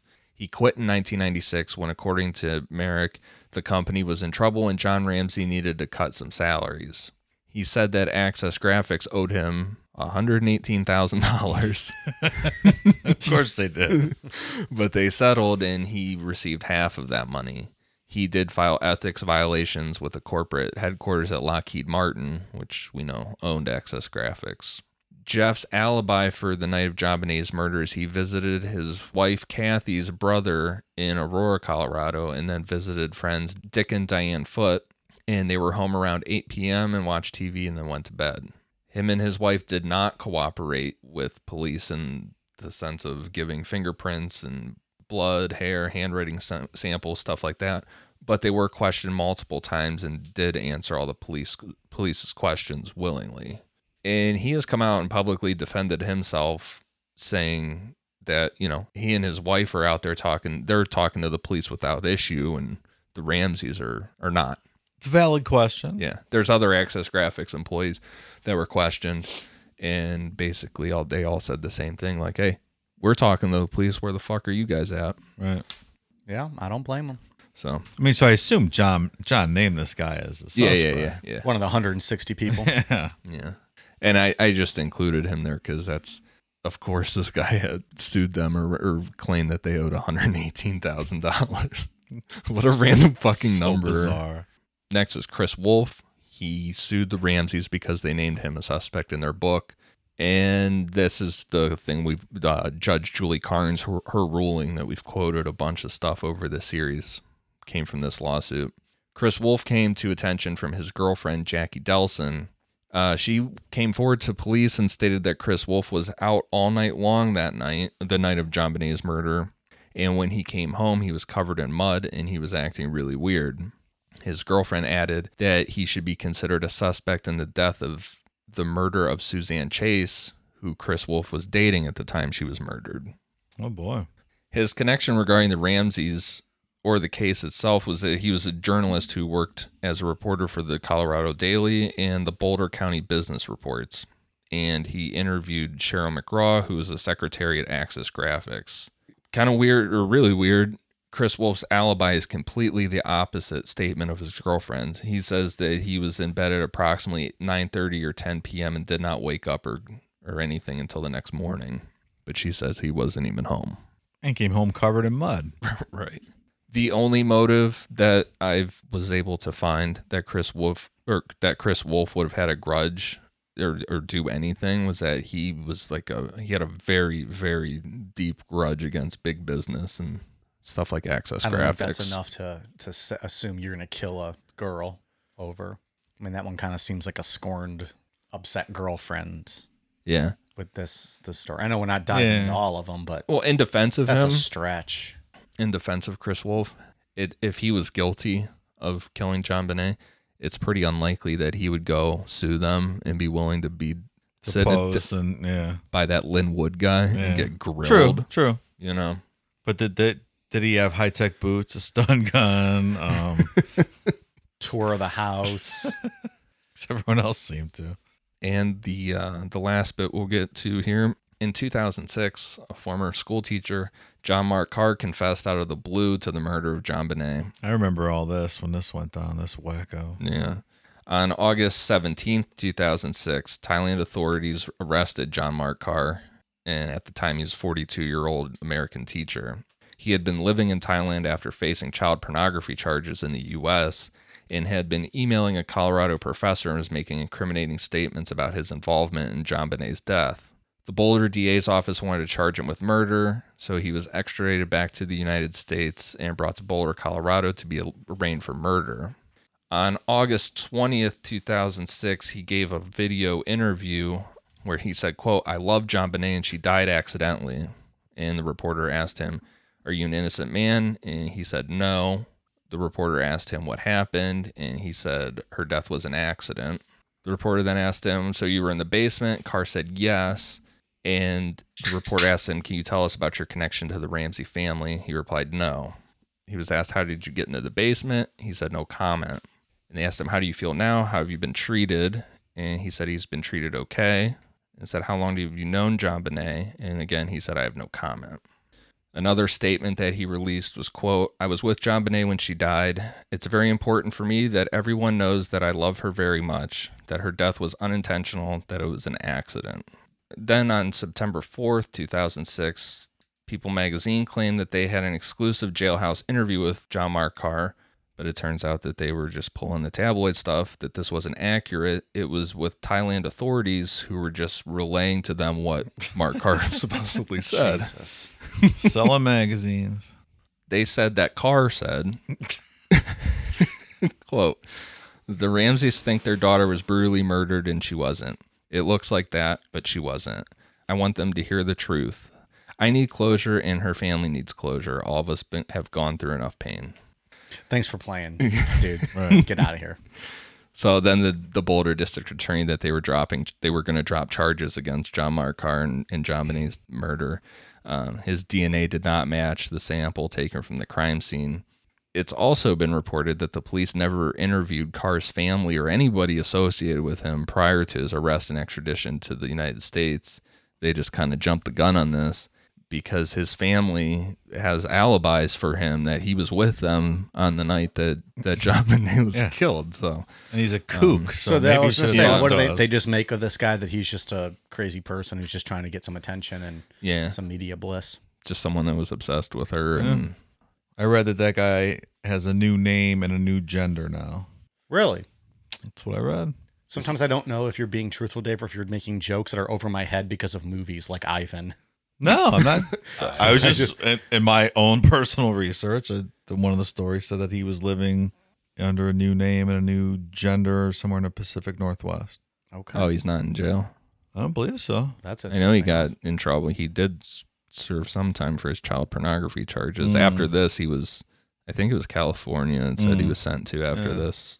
Sounds like he's out living the good life. So that's not everybody. There's tons of suspects, but that's all the there's ones. a bunch more. Yeah. It's crazy. That's all the ones I felt held any weight that were whatsoever. worth talking about. Like I watched that Hunting JonBenet's Killer, that Elizabeth Vargas one from a couple years ago. Yeah. It's ridiculous. It's just nothing.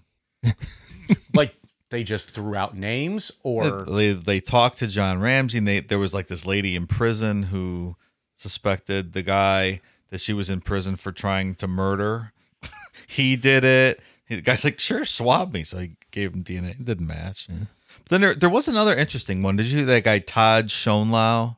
Did you read that? There's like another similar murder of a 5-year-old not too far from there.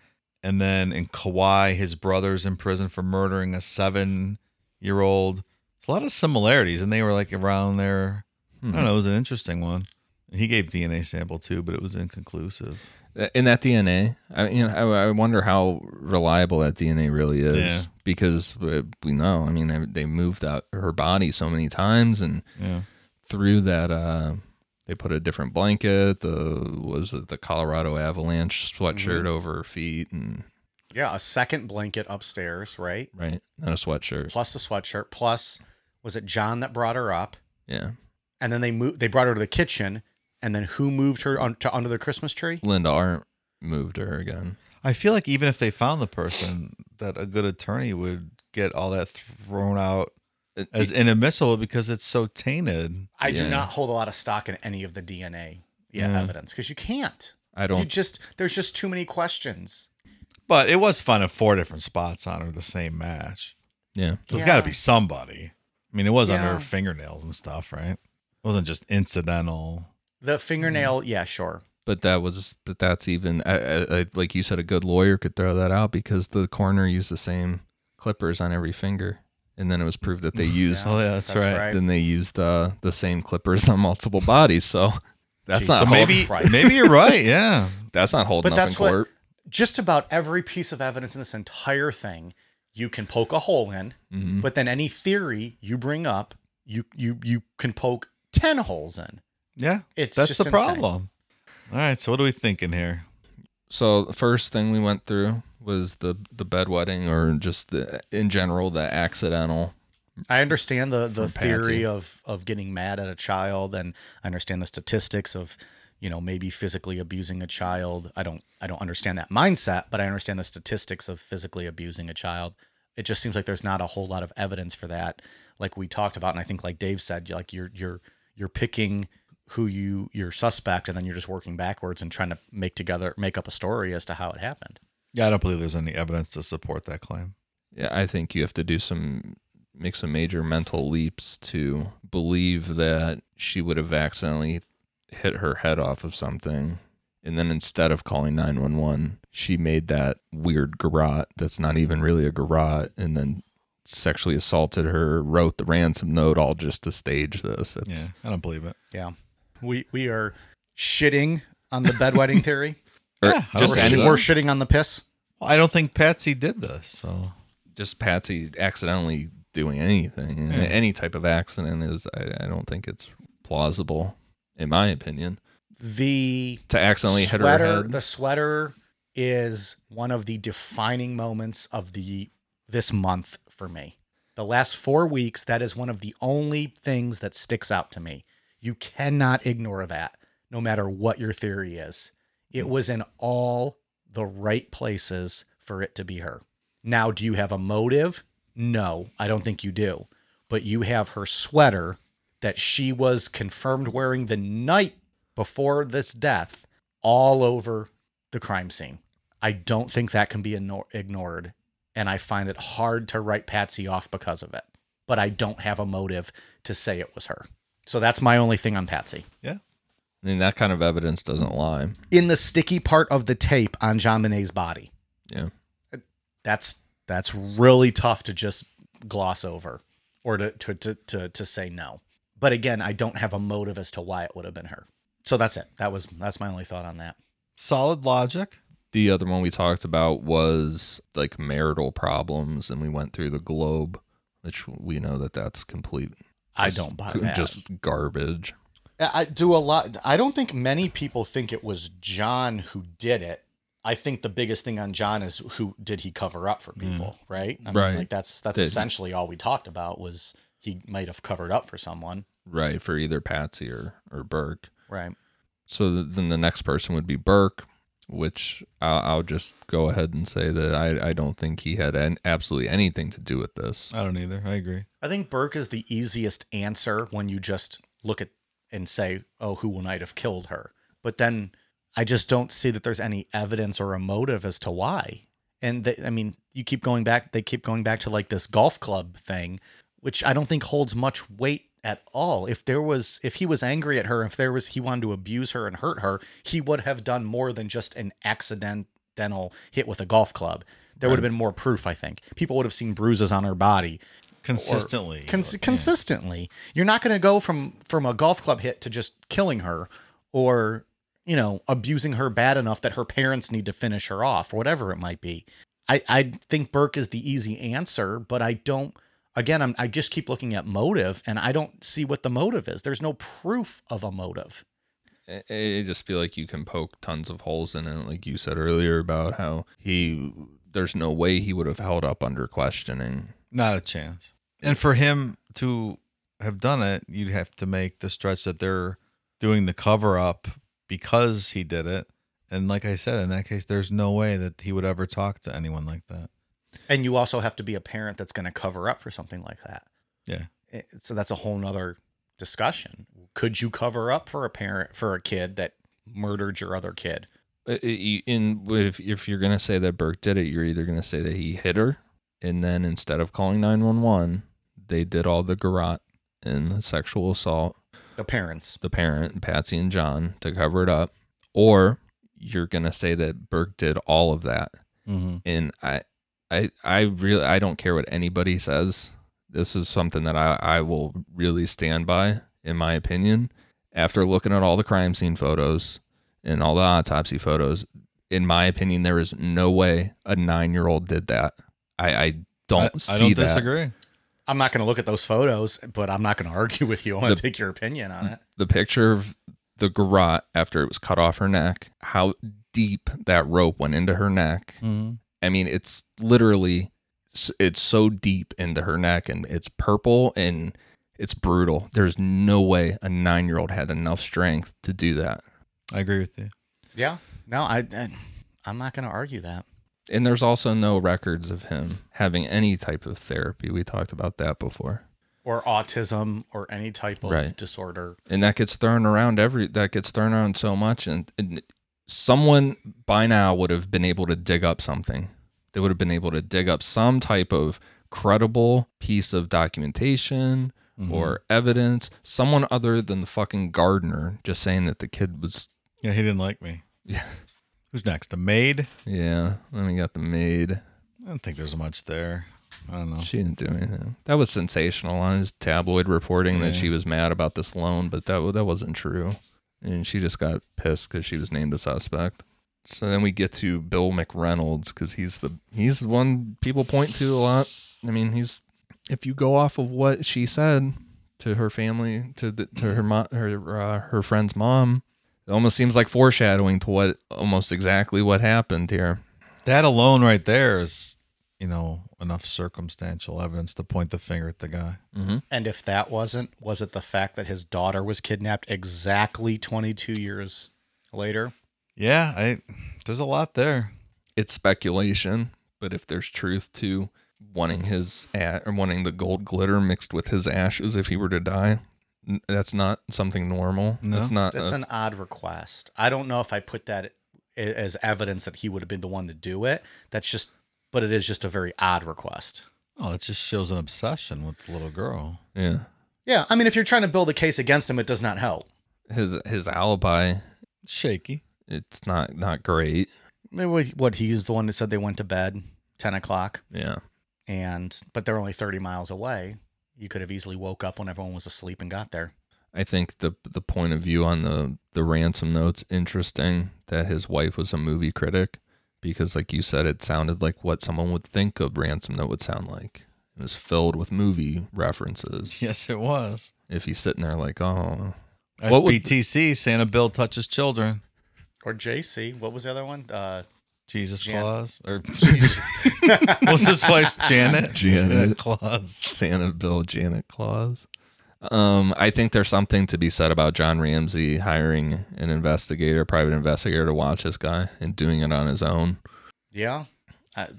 To me, it makes sense that he goes up, gets her out of bed, comes downstairs How's he get in? through one of John's broken windows. If that broken window, maybe. Lou Smith showed that somebody could get through that. Yep. Gets her out of bed, comes down, makes her the bowl of pineapple and milk, drinks his tea, and writes the ransom note. And then he's like, "Oh, Santa, we're gonna show you something down in the basement." And then it just spins out of control from there. Maybe even the plan is to make himself the hero and, rescue her a couple days later after the kidnapping, stage the kidnapping. Just like you talking about his, 22 years ago on his daughter and her friend. Fits. I agree. Wasn't he a journalism professor? So, he knows how to write. He's familiar with. He's not dumb. He's not dumb. Like some of these other jokers are not writing that note. Yeah. So since you brought up these guys probably not knowing or not being capable of writing intelligently, or at least it's using some stuff. So the thing that always gets thrown out with Patsy is the and hence. I forgot to bring this up because in the note, it says and hence. That's an odd a phrase to use all the time. There's history of her and John using that, but the year after JonBenet was killed, their Christmas message said, quote, "Had there been no birth of Christ, there would be no hope of eternal life, and hence no hope of ever being with our loved ones again." Unabomber got caught something similar to that with, I believe it was have your cake and eat it too, or reversed. Because his brother recognized the phrasings that he used. Yeah, as soon as his brother saw it, he was like, "Yeah, there's only one person I've ever heard that says it reversed like that, and that's my brother." What does it say? Eat your cake and have it too? Is that what he said? I don't remember the phrasing. Whatever the phrase is, he said it backwards. I'm going to tell you right now, if my child dies the next year, I'm not sending out fucking a Christmas card or a letter. I wanted that to be known. Like, I'm fucking going to be a hermit the rest of my probably life. Yeah. What a creepy fucking Christmas message. Had there been no birth of Christ, there would be no hope of eternal life, and hence no hope of ever being with our loved ones again. Can't you just say Merry Christmas? That's fucking a creepy thing to send out. Well, and pulling the and hence, the and phrase hence is from interesting. from the ransom note. That's weird in and of itself. Could it have been someone that knew them, though, and knew that they said that, trying to be clever? Trying to cast suspicion back to them? The note's the biggest thing. I mean, the note to me points to the Ramseys, in my opinion. I think so, too. The note and that, her sweater, Patsy's sweater, are really point to the Ramseys. Yeah. I just want to throw that in there since I forgot to put it in the outline. Next up, we will get to Gary Olivia. He's a real winner, too. Yeah, he's a real upstanding citizen. My opinion on him, with them finding the magazine cutout of her, that it could just be the guy that was obsessed with her. He's a registered sex offender. Well, I think in the pros column, he's a sex offender.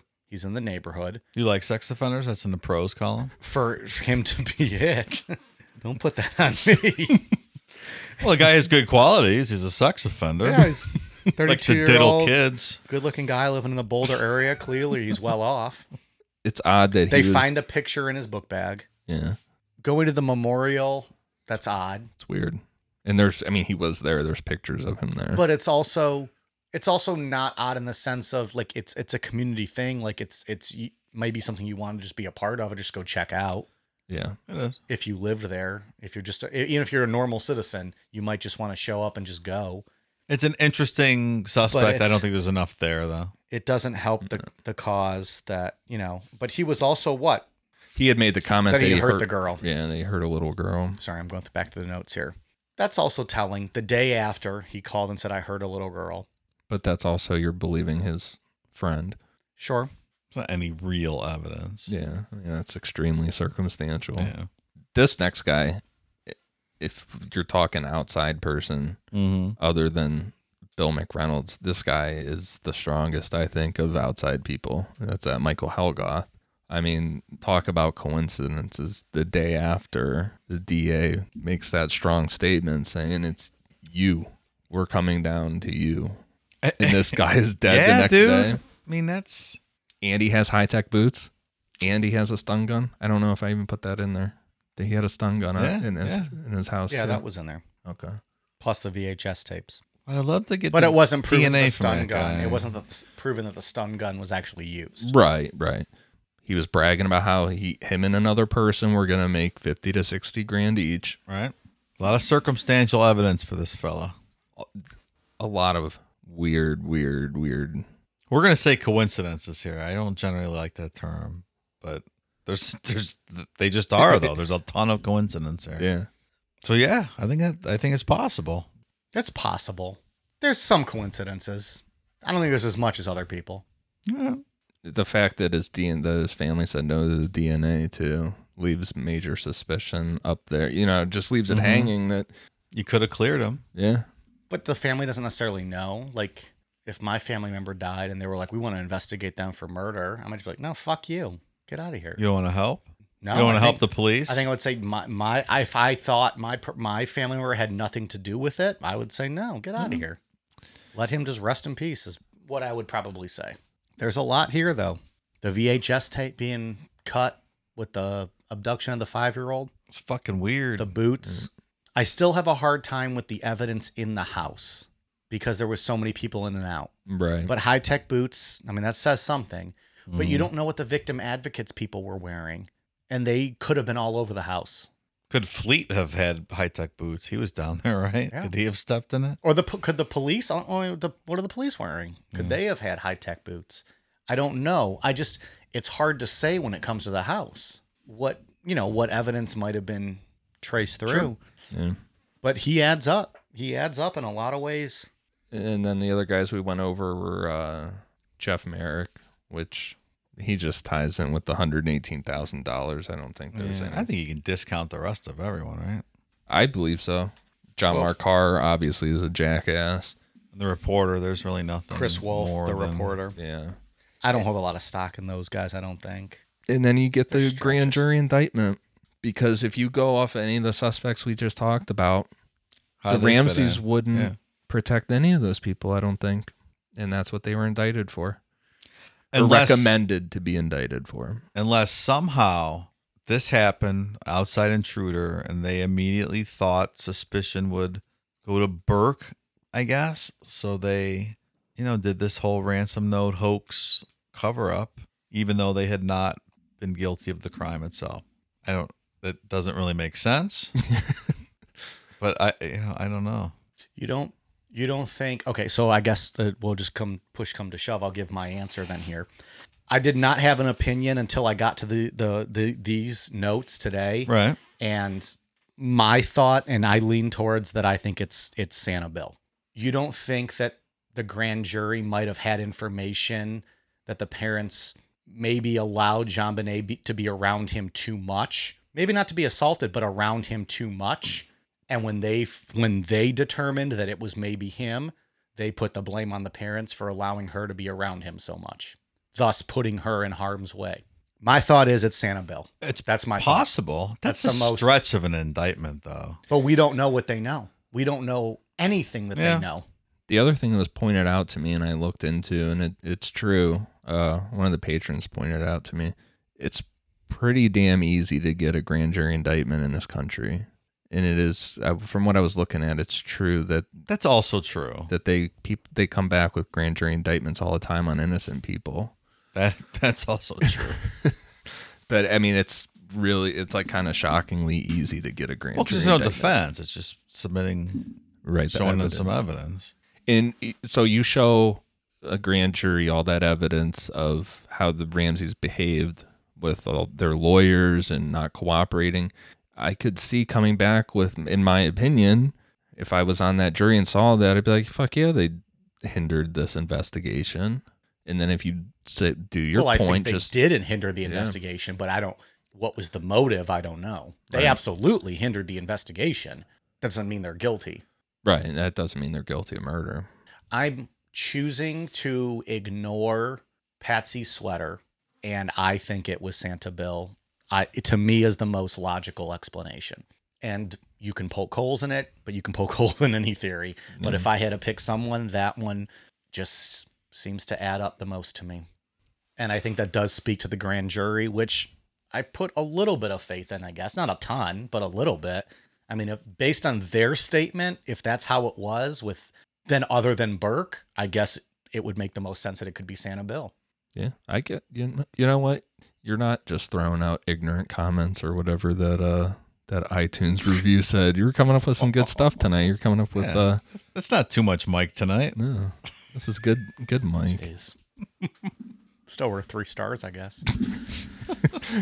Take that. Putting out stuff I didn't even think of. Yeah, that kind of makes sense. The one thing I will say 100%, and no one will ever change my mind about, is that Burke had nothing to do with it. And no one will ever convince me that a 9-year-old could do that amount of damage. I am absolutely in agreement there. I feel bad for Burke. I would not argue that at all. Like I said before, his life, his life for the most part, I would assume just stopped on that day. And he's been known as nothing but a potential murderer and had false information just put out about him left and right.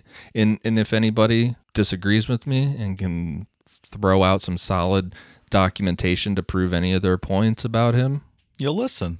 feel free, because Do I'd it. love to read it. Because Ian just did 64 pages worth of notes and found jack shit. So I'd love we to read challenge it. you to bring it. And there's a reason But that, that's not, everyone's got their theory. yeah, It's not to shit on anyone. there's a reason that CBS paid him a fuck ton of money for that 20th anniversary documentary. Yep. I agree. All right, so what are you guys going to say then? I mean, what are you guys thinking? Let me ask you this. What do you put then in that sweater from Patsy? I'm blatantly choosing to ignore it. And I know that it adds up very negatively for her. But I just think that Santa Bill thing adds up more to me. But that sweater is in all the right places to make sense. Then I start thinking maybe she wore that sweater all the time. Maybe it was her favorite sweater, and so. Yeah, but that nylon cord didn't come from the house. The rope, It was in the nylon cord. yeah. And it was in the inside of the sticky part of the tape on her mouth. Supposedly, the cord did not come from inside that house. Even if it did, it's on the tape, it's on the cord, it's on the blanket, and where it was in the bed. Was it in the? There was 4 places.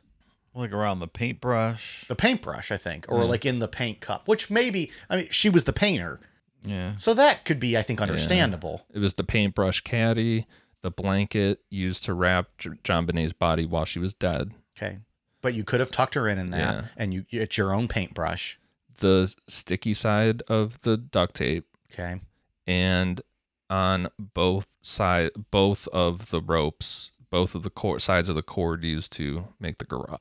I wonder if part of the sweater was already on the blanket though, and you cover her body up, could it just get on the tape and the garrote?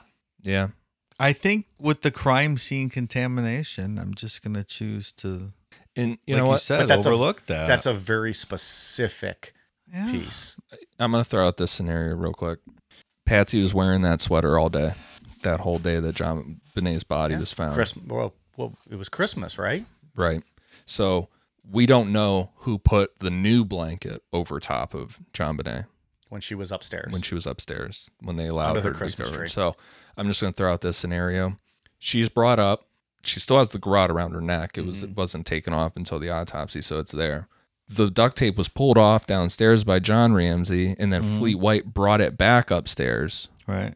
So what if Patsy was the one that grabbed the blanket, got fibers on her fibers from her sweater got on that new blanket, and when she put it over JonBenet, boom, it's all over everything. Yeah, I mean, all those pieces of evidence were here, they're there, this person's touching it, that person's touching it. Yeah. I think that's a logical. If she's the one that put that blanket over top of her, that's a logical. It still would have to get on the inside of the tape. But the tape was already pulled off. Remember, John pulled it off, and then Fleet Left brought it down there. Left it down there, and then Fleet went back down, picked it up, and brought it back upstairs next to JonBenet's body. He might have given her a hug when he got there and got the fibers on him, you know. Exactly. It's just everything was everywhere. He could have patted her on the shoulder, like Sure. held her on the Yeah, shoulder. Sure. Okay. And I don't think she had anything to do with it, so I don't think that's a stretch. I don't have a reason to think Patsy had anything to do with it either, other than that sweater was very.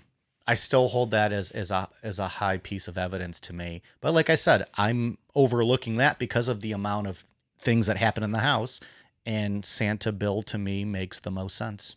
And I could just be blaming an innocent man who cared about children a lot, but it's also a weird story. I wasn't leaning that way either until this week, and I honestly thought was leaning towards Patsy having written the note. But as we talked through it, I'm not so sure.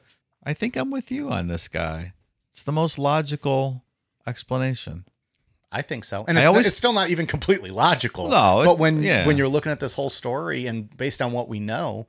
I always thought it was someone outside the house. I don't think anyone in the house killed her. He had a tour of the house. He had been there for 3 straight years. He had the trust of the family. He obviously adored JonBenet, and she adored him. Yeah. And 22 years ago to the day, his daughter and her best friend were kidnapped by an unknown person, and his daughter's best friend was raped or molested. And his daughter was not. That's a lot. Like I said before, I feel like you could get struck by lightning and then get struck by lightning a second time. Yeah.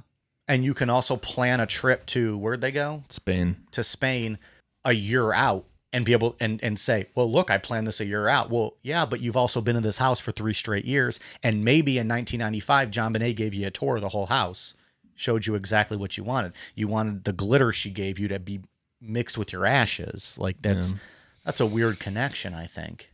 Yeah, I mean, I'm by no means certain, and we're obviously just guessing, but Sure. that's We if I promise had people- to guess, that I think is the highest percentage probability. There's too many strange things there. I think where I fall on everything after doing all this, I think that the Ramseys did hinder the investigation. Clearly. I don't know the motive behind that. I don't know what the motive would have been behind that. I don't know. Part of me feels that there's a lot of behavior not translating to the average person. And what I mean by that is the CEO of a company that is owned by Lockheed Martin, which is one of the biggest weapons developers in this country. It's going to be different than any other person, even a wealthy person, even a millionaire. It's going to be different. And I think some of that hindering could easily be the lawyers and people high up at Lockheed Martin saying, shut the fuck up and do it how we tell you to do it. Yeah. I also still wonder, too, if maybe they had more information about Santa Bill than we are aware of. Maybe the fact that there was that incident with his daughter, and that they were kind of privy to the information that was going to be eventually presented to the grand jury, and they saw themselves at fault.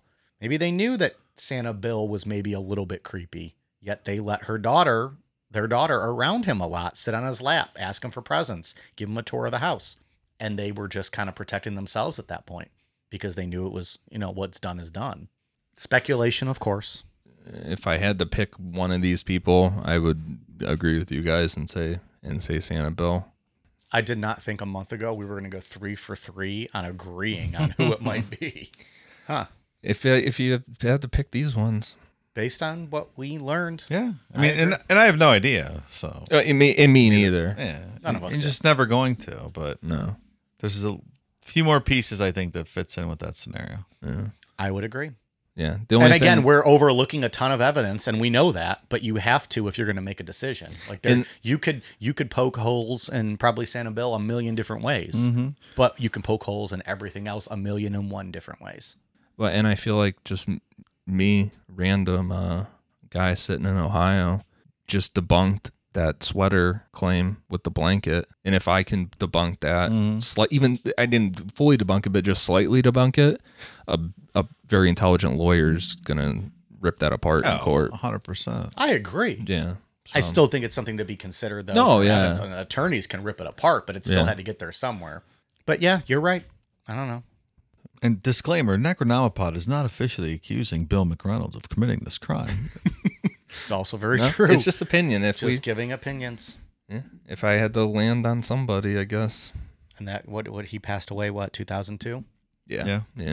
And there's reports that his DNA was cleared. There's reports that they never collected it. Well, that so was a who big knows? thing for me, is if his DNA had been cleared, then I might have changed my story. But like everything else with this investigation, it was just unknown. Like, we don't have a clear answer. Yeah. Who knows? It might have been some pedo drifter that was at a pageant show, got obsessed with her, broke in one night, killed her. Didn't have to break in. And was gone. 156 broken windows in this goddamn house. You never know, man. Weird shit happens. I will forever think of John Ramsey as the guy who breaks windows to get into his house and lets his family freeze to death every night because of it. But I guess that's better than thinking of him as a killer, as other people do. You got any more thoughts or anything closing you want to do on a month's worth of JonBenet? No, I hope everybody enjoyed it. I enjoyed it. I feel like the lesson I took away from this is to not get upset if somebody wants to be mean to me on the internet. So the person that called me an ignorant Did we asshole. talk about that last week, or did that happen in the meantime? That happened in the meantime. Wow. But I was pretty bummed out about that for a minute. But No, you shouldn't be. so Trolls are going to troll. that's the lesson I've learned from this. Well, that's good. That's a good lesson. Yeah. I mean, you see how many people have freaking enjoyed this show. Yeah. Downloads are great. The feedback's great. People really enjoy the content. And I think we're putting out, and you've worked hard, Ian, to put out, like, to debunk what is fake news and what's the real news and what's the actual facts and what was the alleged facts. And the rest is come to your own conclusions. Right. I mean, we're not trying to draw conclusions No. for it. Yeah, no, absolutely not. Because We only gave our opinions because people have been asking for it. the next thing I know is I'm going to hop in Discord on Monday after this comes out, and someone's going to bring up some other points, and then it's going to make me think that Bill McReynolds didn't do it, and I'll be back to thinking maybe somebody else might have done it. Right. My opinion's flipped every week, every outline. So I don't know. Each piece of evidence points a different way. So. Yeah. It really does. It's just, you can't know. You can't be that set with what you think with this one because there's just so much to contradict it. That's it. All right. So, Ian, that's it. You got anything else? You've done a lot of research on this one. No, that's it. You're excited for a nice break, something different next week? And Dave's doing the next outline. I'm gonna No. catch up on some video games There you playing. go. Nice. Hang out. We got a good February planned. If it all sticks to, plan accordingly, it'll be a It won't, month. but sounds good. I've done good with that. Hey, at least next week's going to be good. For sure. I mean, that's the only one we have planned set. Yeah. That'll be fun. Yeah. We'll save that as a teaser. Dave, you got anything else on this one? No. Rest in peace. Sad story. It is. Any final thoughts on beauty pageants? Just stay away from them, maybe. Well said. Not a great idea. Not good. Got some shout outs. We got a bunch of patrons this past week, so thank you very much to all of you. Shout outs to new patrons Jason Wood, Scott Fitzgerald, Maddie Farmwald, Megan Streckfuss, Celine Desjardins, The Burninator, Troy Pearson, Sherry Mosley, Anna Taschetti, Kristen Anala, Blair, Lacey Shepard, Christina, Sam, and Riki Brumley. Thank you guys very much for signing up for Patreon. We really do appreciate it. If anyone out there listening wishes to join, we are at patreon.com/necronomipod. Ian, what do you got? Since I got caught up last week, I only have a couple tonight. For iTunes, I have KR Dotson and Heathen Tattoos. Thank you guys for the reviews. Appreciate it. Appreciate it. Dave, what do you got from the socials? From Instagram, Danny Mazik and Jerry Campbell. From Twitter, ButtSlayer45. Great handle. Pod Van Dam and Jordan Gasly. Thanks, guys. Yeah. And our friends at Pod Van Dam just launched a Patreon. So if any of you guys are have checked them out or into them and into their wrestling podcast, they just launched a Patreon and they got some good content coming up. So Don't be a coward. Go sign up. boom. Love it. Shout out to Pod Van Dam. All right, you guys ready for a cool down beer? Cheers.